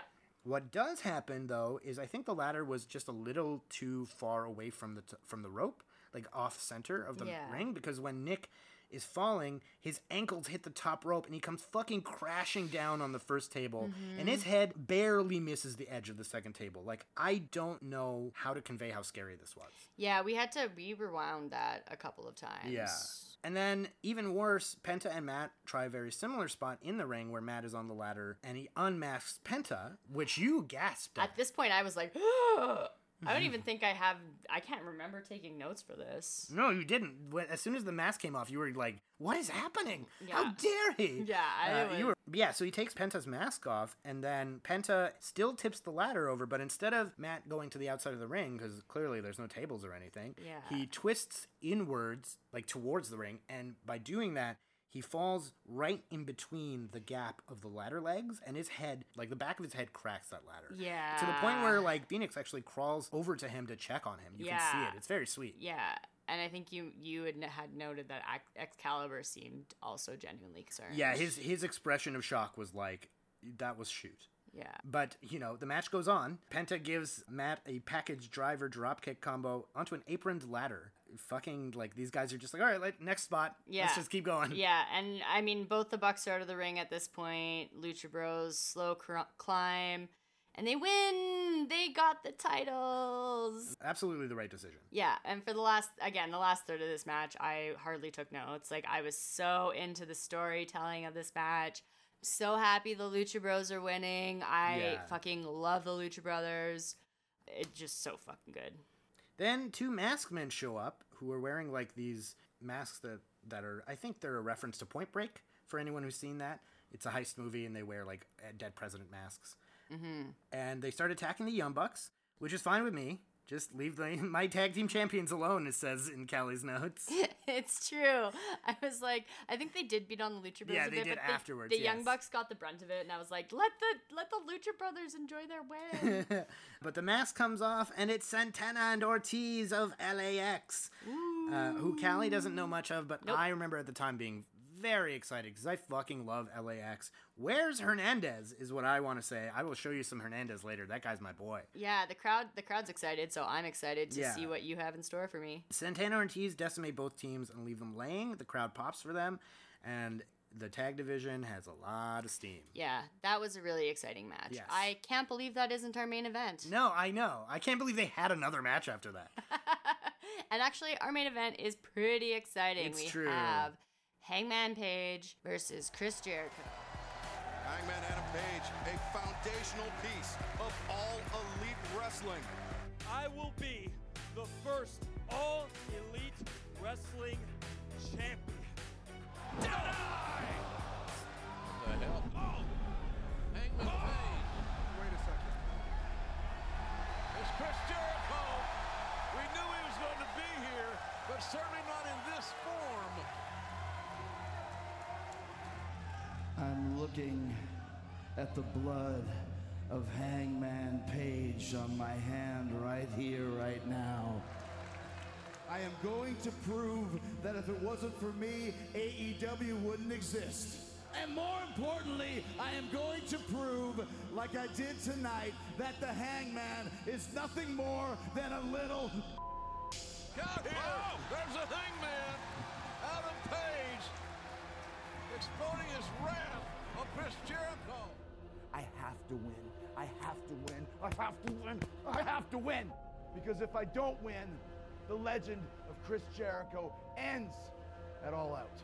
So Chris Jericho, you want your big thank you. I'm gonna go on and give it to you, Chris. Thank you for making me feel for the first time in months that I truly had to fight. Thank you for making me feel alive. Thank you for this. Because when I looked at this and I saw it in the mirror this morning, I realized I don't want this to heal. I don't want the bruise to fade. I don't want the cut to close. I want to pull the stitches out of my eye because I want it to bleed. I want to feel it. And I will walk out of Chicago, the new and very first AEW champion, and once again change the universe. You're welcome. So there is a pre-match promo clip here. Yes. Jericho has still been on his tear of demanding thank yous. Mm-hmm. And he still hadn't gotten them, and he says that he needs to win the title for his legacy to continue and for him to get his thank you. Hangman, on the other hand, is telling Jericho, thank you for coming after me, for giving me these stitches in my eye, for reminding me what it's like to feel, my own blood and to feel the intensity that I need for this match because it is about the world title, and I need to win. It's intense, rightfully so, but Hangman's being a little extra, pulling on his stitches and stuff like that. It's a little weird, but I don't know. I get it. I hear what you're saying. I do, but for me it was the right amount. The right amount of intensity. Yeah. Well, because he didn't go overboard, to me. He's just doing a promo and being like, you're making me feel that intensity that I need. Yeah. So. No, it's an appropriate promo for a main event title match here. So we have Hangman's entrance. Yes, Hangman enters dressed as a horse stacked on top of a much smaller horse. Well, he wasn't dressed as a horse. He is a horse, according to MJF. Yes, throwback to Double or Nothing review if you haven't heard it yet.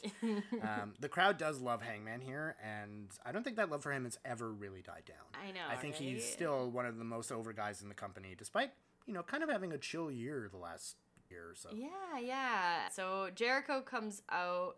Really weird to hear the crowd no-sell Jericho's theme. It's true. It's still a new song at this point. He hadn't really done a little bit of the bubbly yet. He hadn't. The song itself is still a new Fozzy song. So, and I don't really know when the singing thing really started.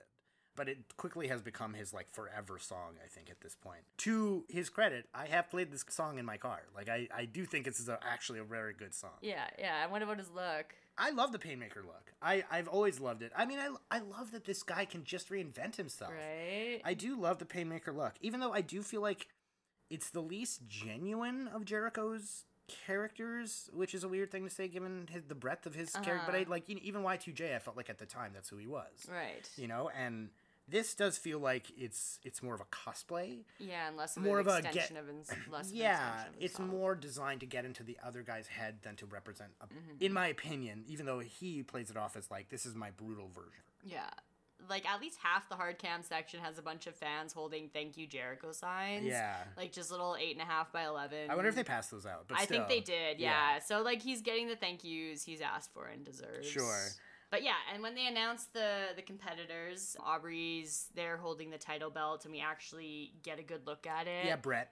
Unlike the unveiling at Double or Nothing, I probably watched that back and was like, make sure the camera gets on it this time. So when I was taking notes for this, like when I was going over it again, I was rewatching it and I paused it at this point, and I realized that Justin Roberts, like, he has to hold the mic in front of Aubrey so she can say like, oh, we want a clean match, this is for the world title or whatever. Yeah. A thing I'm glad they stopped doing, by the way. Yeah. But it's so weird because she's holding the belt, he has to like weave the mic between her arms, like her arm and her rib cage. He was told not to get in front of the belt. The belt needs to be on the TV. I know that, absolutely, sure. But it like he moves his arm is through her arms, so it genuinely looks like he's hiding behind her. Like, it's hilarious. It honestly has such like do what you want with the girl but leave me alone energy. Yeah. It's so funny. Jericho is in incredible shape here, which is amazing given how much better he looks now in 2023. He's still drinking here. Yeah, yeah. Right? No, he looks great Yeah. now. But he looked great in 2019 too. Yeah. Match starts. Yeah, so Jericho and Hangman, they're locking up, testing each other out. We have Hangman who overpowers Jericho, pushes him out of a tie-up, and then hits him with a clothesline to the outside. It took them all of 2 minutes to start fighting to the outside. Yeah, like that's expected, right? Yeah. Jericho tries to do what's called, well, not officially, but it's called a WCW, where you run around the ring to get the guy to chase you, and you slide in the ring and kick him when he slides in. But Hangman is too fast, and when Jericho slides in, he slides right in there with him and just hits Jericho with a big boot. Yeah, and then Jericho comes back with another like corner boot reversal, followed by a drop kick, and then he really like keeps this stance up, like he's waiting to like respond, like he's got his guard up, he's waiting to respond to whatever Hangman throws at him.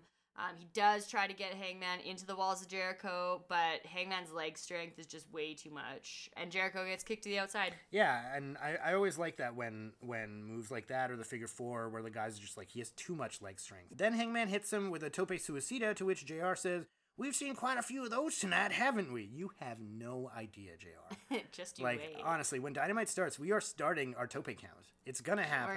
We're gonna do it. We're tracking all the topes. All the topes. Because I am getting real tired of the suicida. Hangman is definitely like a force to be reckoned with for Jericho. He's strong and fast and smart, right? He avoids Jericho's patented springboard dropkick to the apron, causing Jericho to just tumble straight to the floor. Like, he's showing like veteran instincts for a guy who is definitely not that. Hangman then goes for a running shooting star off the apron, but to Jericho's veteranness, he counters it with a code breaker, or at least it looked like it. He got the knees up on it. Yeah, anyway. well, it slows him down. It slows Hangman down in any event. Despite Hangman's natural gifts, you just can't beat veteran experience. Yeah, he tries, though. And yeah, Jericho's got that veteran experience. He works on Hangman's arms on the outside, does the heel thing where he rings the bell and says he's the winner. Yeah, I love that. I just love that. Very quickly, like, the pacing of this match just slows down with the outside brawling. Yeah, the first 10 minutes of this match were kind of uneven in this way, to be honest. To me, anyway. That's, like, one of the risks of a lot of outside brawling, in my opinion, which is why I keep pointing it out. When you're doing a lot of walk and brawl, it can get really monotonous. And if you have more than one match doing it in a pay-per-view, it gets extra monotonous. But, I mean, Jericho's doing what he needs to do, right? Yes, absolutely. I do love Jericho working the arm of Hangman, though, like wrapping the arm around the ropes and stretching it out. He hits Hangman with a jumping armbar. Hangman's offense is also a lot of chops and, like, hard discus strikes, which are weakened by the focus of the arm. Yeah. And yeah, for the next few minutes, every time Hangman tries to regain that momentum, Jericho, being the fucking goat that he is, just cuts him off. Hangman tries to go for a running strike, but again, Jericho cuts him off with a drop kick that you said was Randy Orton quality. Yes, drop kick. picture perfect drop kick for a guy of his age. Yeah. Just, like, Orton is, like, renowned as, like, the drop kick. Right. Him and, like, Bob Holly have, like, the best drop kicks in the history of wrestling. Well, Jericho's is pretty fucking close. I mean, the fact that he got that elevation at that age is amazing. Yeah. You know, I don't think he could do that now in 23. Yeah, and you know what? Despite Jericho cutting off Hangman, every time Hangman attempts to make a comeback, the crowd is behind him 100%. Like, they are cheering him on for sure. Super, super over. Yes. Jericho hits a crossbody, but Hangman rolls through and deadlifts Jericho into a fallaway slam. They almost botched this. Yeah. But I'm impressed with Hangman's ability to just sort of grit through it. Yeah. Fallaway slam, just a classic move. Razor Ramon, R.I.P. And from here, both men are down until Hangman kips up, hitting Jericho with a green blade plunge, and then sliding lariat combo, then a standing shooting star for two. Cool. JR says, Jericho, given the opportunity, will counter your ass off. You have to put him away. I love that. Yeah. Which is exactly true. Anytime Hangman slips up a little bit, Jericho's right there. Yeah. Jericho goes for a lion salt, but Hangers catches him, getting a Russian sweep off the middle rope for another near fall. Yeah, and then Jericho counters a body slam into the walls of Jericho again. But Hangman, fucking thoroughbred horse legs, Yeah. pushing Jericho off. I hope they never break. He's just too strong. Then Jericho gets nailed in the eye with the discus strike and rolls out of the ring to put ketchup on his right eyebrow. Oh, no, wait, that's definitely blood. And yeah, we saw in the promo, of course, that Jericho gave Hangman eye stitches, a fight for the fallen, payback. But yeah, Hangman beats on Jericho in the ring, taking him to the corner to beat on this eye injury. Which is gushing, by the way. Yeah. On the one hand, I do really like the themes of this match. Hangman being young but tougher than a $2 steak, to quote JR. But much like the Cody match earlier, I feel like the content of this match isn't so much to write home about. For every cool spot or sequence, there's another 5 minutes of walk and brawl, followed by another cool spot, followed by another series of corner punches or kicks. I don't like it when it's predominant. You know, again, it took them all of 2 minutes to go to the outside in this match. It's a world title match, guys. For the company that isn't WWE, can we not do outside brawling for the first 10 minutes? Can we not, please? I do like this much better than the Cody match. I think their chemistry is better, and I think the spots that are cool are cooler. But I do feel like there's large gaps of time in between. Just kind of meander. Yeah. Well, I mean, getting into it, we're getting, I think, close to the end here. Yeah. Jericho counters Hangman, who gets hung up on the top turnbuckle. They fight each other on the top until Hangman drops Jericho with an avalanche. Swinging net breaker for a really, really close two. That looks brutal, by the way. Yeah, and you know what? Jericho's bleeding hard. Hangman's just feeding him strikes and knockdown blows. Do horses stalk their prey? I don't know. Either way, though, Jericho's blood's really messing with his vision. Though. Yeah, it's also messing with ours. Yeah. But even blind, though, Jericho is aware enough to suplex Hangman and hang him on the top rope.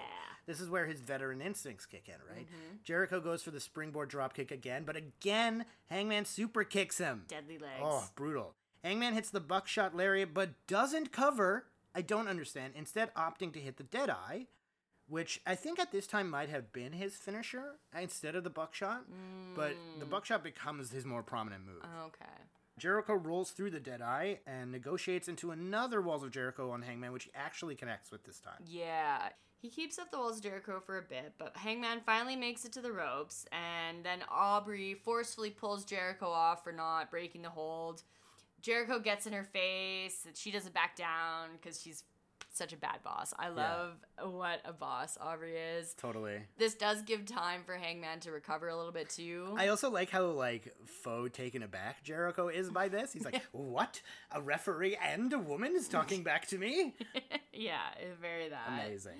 Hangman hits the patented Orihara moonsault from the top to the outside, hitting Jericho, but also cracking his knee on the ramp. It's a gross thud. Yeah.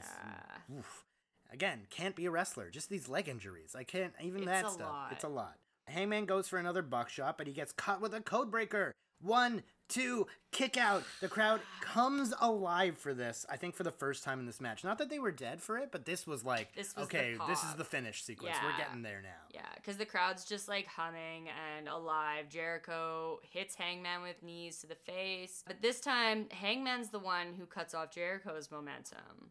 Hangman goes for the running shooting star again, but this time Jericho gets the knees up.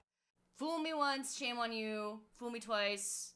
You don't get fooled again. You don't get fooled again. Right. Hangman, what are you doing? He's going to get the knees up. Right, exactly. Codebreaker attempted, but this time Hangman catches him with the dead eye. He just like straight up lifts him into the dead eye.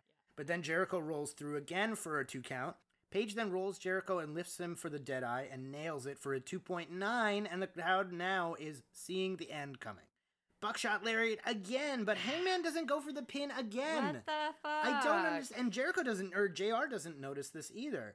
He goes for another Deadeye, but Jericho rolls through, and as Hangman goes for a discus strike, Judas effect! 1, 2, 3. Jericho is the first ever AEW heavyweight champion. Wow. What are your thoughts? Great finish. Great finishing sequence. I feel like by the end, they were really humming. I do think that the match could have had a little more intensity. I feel like they bottled some of it. I don't know if it was maybe they were trying to do more with less, but I feel like there were some lulls in this match that lowered its rating for me, I guess, if you would say that. Overall, I mean, very entertaining. You can't go wrong with Jericho and Hangman. Like, if nothing else, this proves that Hangman can hang. Sorry, no pun intended. Wow. But he can keep up with a guy like Jericho. He belongs in the ring with a guy like Jericho, even if he isn't there ready for the world title yet. This guy's a main eventer, without question. Absolutely, Hangman is a main eventer. So yeah, big fan of this match. What are your thoughts? I agree with you. It was kind of a slower paced match with not a lot of wild spots like the ladder match before it, but it's also for the title belt. Like, does it need a bunch of wild spots? Like, technically speaking, I think it was overall a really good match. Like, I didn't note any significant botches. No, not at all. Very clean. And we got to see the moves that, like, some of the moves that these guys are known for. You know, I love Jericho. I think universally we should love Jericho. At least as a wrestler. Yeah, that's true. I love Jericho as a wrestler. Like, I'm so excited to cover the next 5 years of Jericho. Me like, too. A constant presence in AEW. I don't know what AEW would be as a company without him.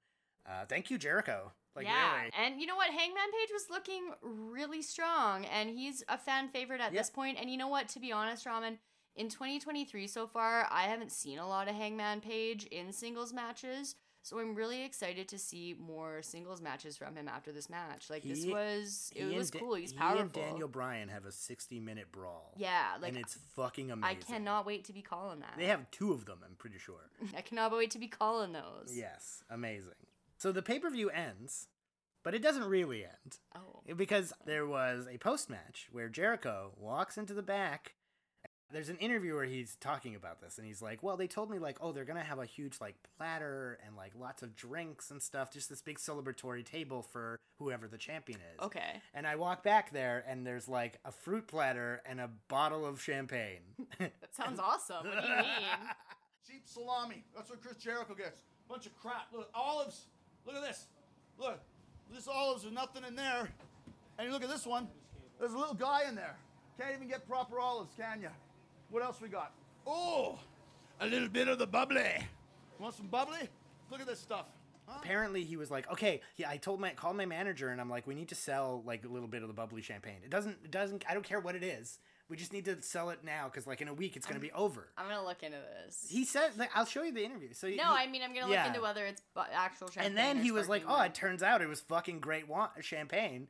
So people really liked it, but I had no idea. I just wanted to make money off the gimmick for as long as it lasted. I mean, it's a great... I'm like, such a wrestling... What a carny. What a carny. Roll with the memes as they come. I love it. It's such a carny. So this, the little... That's why Jericho's such a good fucking wrestler, because he can capitalize on shit like that. He's such a good improv guy. That's part of wrestling, though. It is, but, like, you know, it takes a special guy to be like, I'm going to say one line and it's going to become a whole thing. You know, like... There's just a magic to that guy where, like, he had a list where he'd put people's names on it and it became the hottest thing in the company. You know, like... Yeah. But anyways, so that's the fucking main event. That was a really... Really good pay-per-view overall. I think it was a really good pay-per-view overall. Yeah. You know, I had my hot takes about the deathmatch and the Cody Rhodes thing, but overall, really entertaining. And the Dark Order match, I guess, but... Yeah, we haven't gotten to talk about the Dark Order yet, and we said we would, but we're not doing it yet. But because this doesn't really feature them, honestly. I don't think at this point they really knew what they had with the Dark yeah, like I want to like kayfabe learn more about the Dark Order before I do a sort of factual deep dive. I want you to go through them. a rabbit hole of just like Dark Order segments on BTE because they're fucking magic. Yeah, and there's so much and like send me down rabbit holes because Yeah. I don't have real work to do. It's cool. Yeah. I think overall, fantastic pay-per-view for a setup to Dynamite. Do Dynamite, Because yeah. I do think this pay-per-view overall is an excellent representation of what in Dynamite and on television. So, overall, I think it's a thumbs up for me. Yeah, no, I fully agree with you on that one. So I am very excited to be tuning into Dynamite Episode 1, Season 1, That's Episode gonna 1. be so good. Thank you so much for listening to us. If you want to reach out to us, you can reach us at wannawatchaew@gmail.com. That's WANNA because we are both writers, apparently. You can also find our Patreon by looking up Wanna Watch AEW if you want to send us a $2 or $5 and, give us a little support for our fledgling idea. And hopefully if we can reach some stretch goals over time, we would love to do some other reviews for our patrons if we get some. And if you want to email us ideas for Patreon content, because we're still really new to this. Give us some ideas. We are also on the website formerly known as Twitter and on Reddit and maybe Discord. I don't know. We will be on Discord and we will have an Instagram at some point. And give us a rating or review on Google Podcasts or Apple Podcasts or Spotify or wherever you get your podcasts of choice. Those are the best way to support us, honestly. Forget the Patreon if you don't want to, but just give us a rating or review would be super helpful. Okay, see you guys next time. Bye.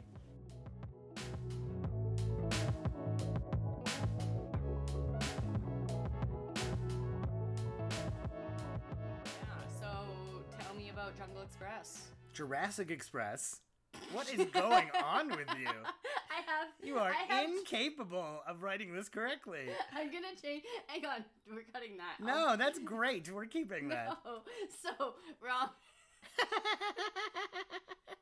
ramen. This is coming in.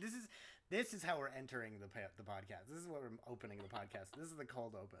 The cold open where I'm just giggling about how you cannot write Jurassic Express for the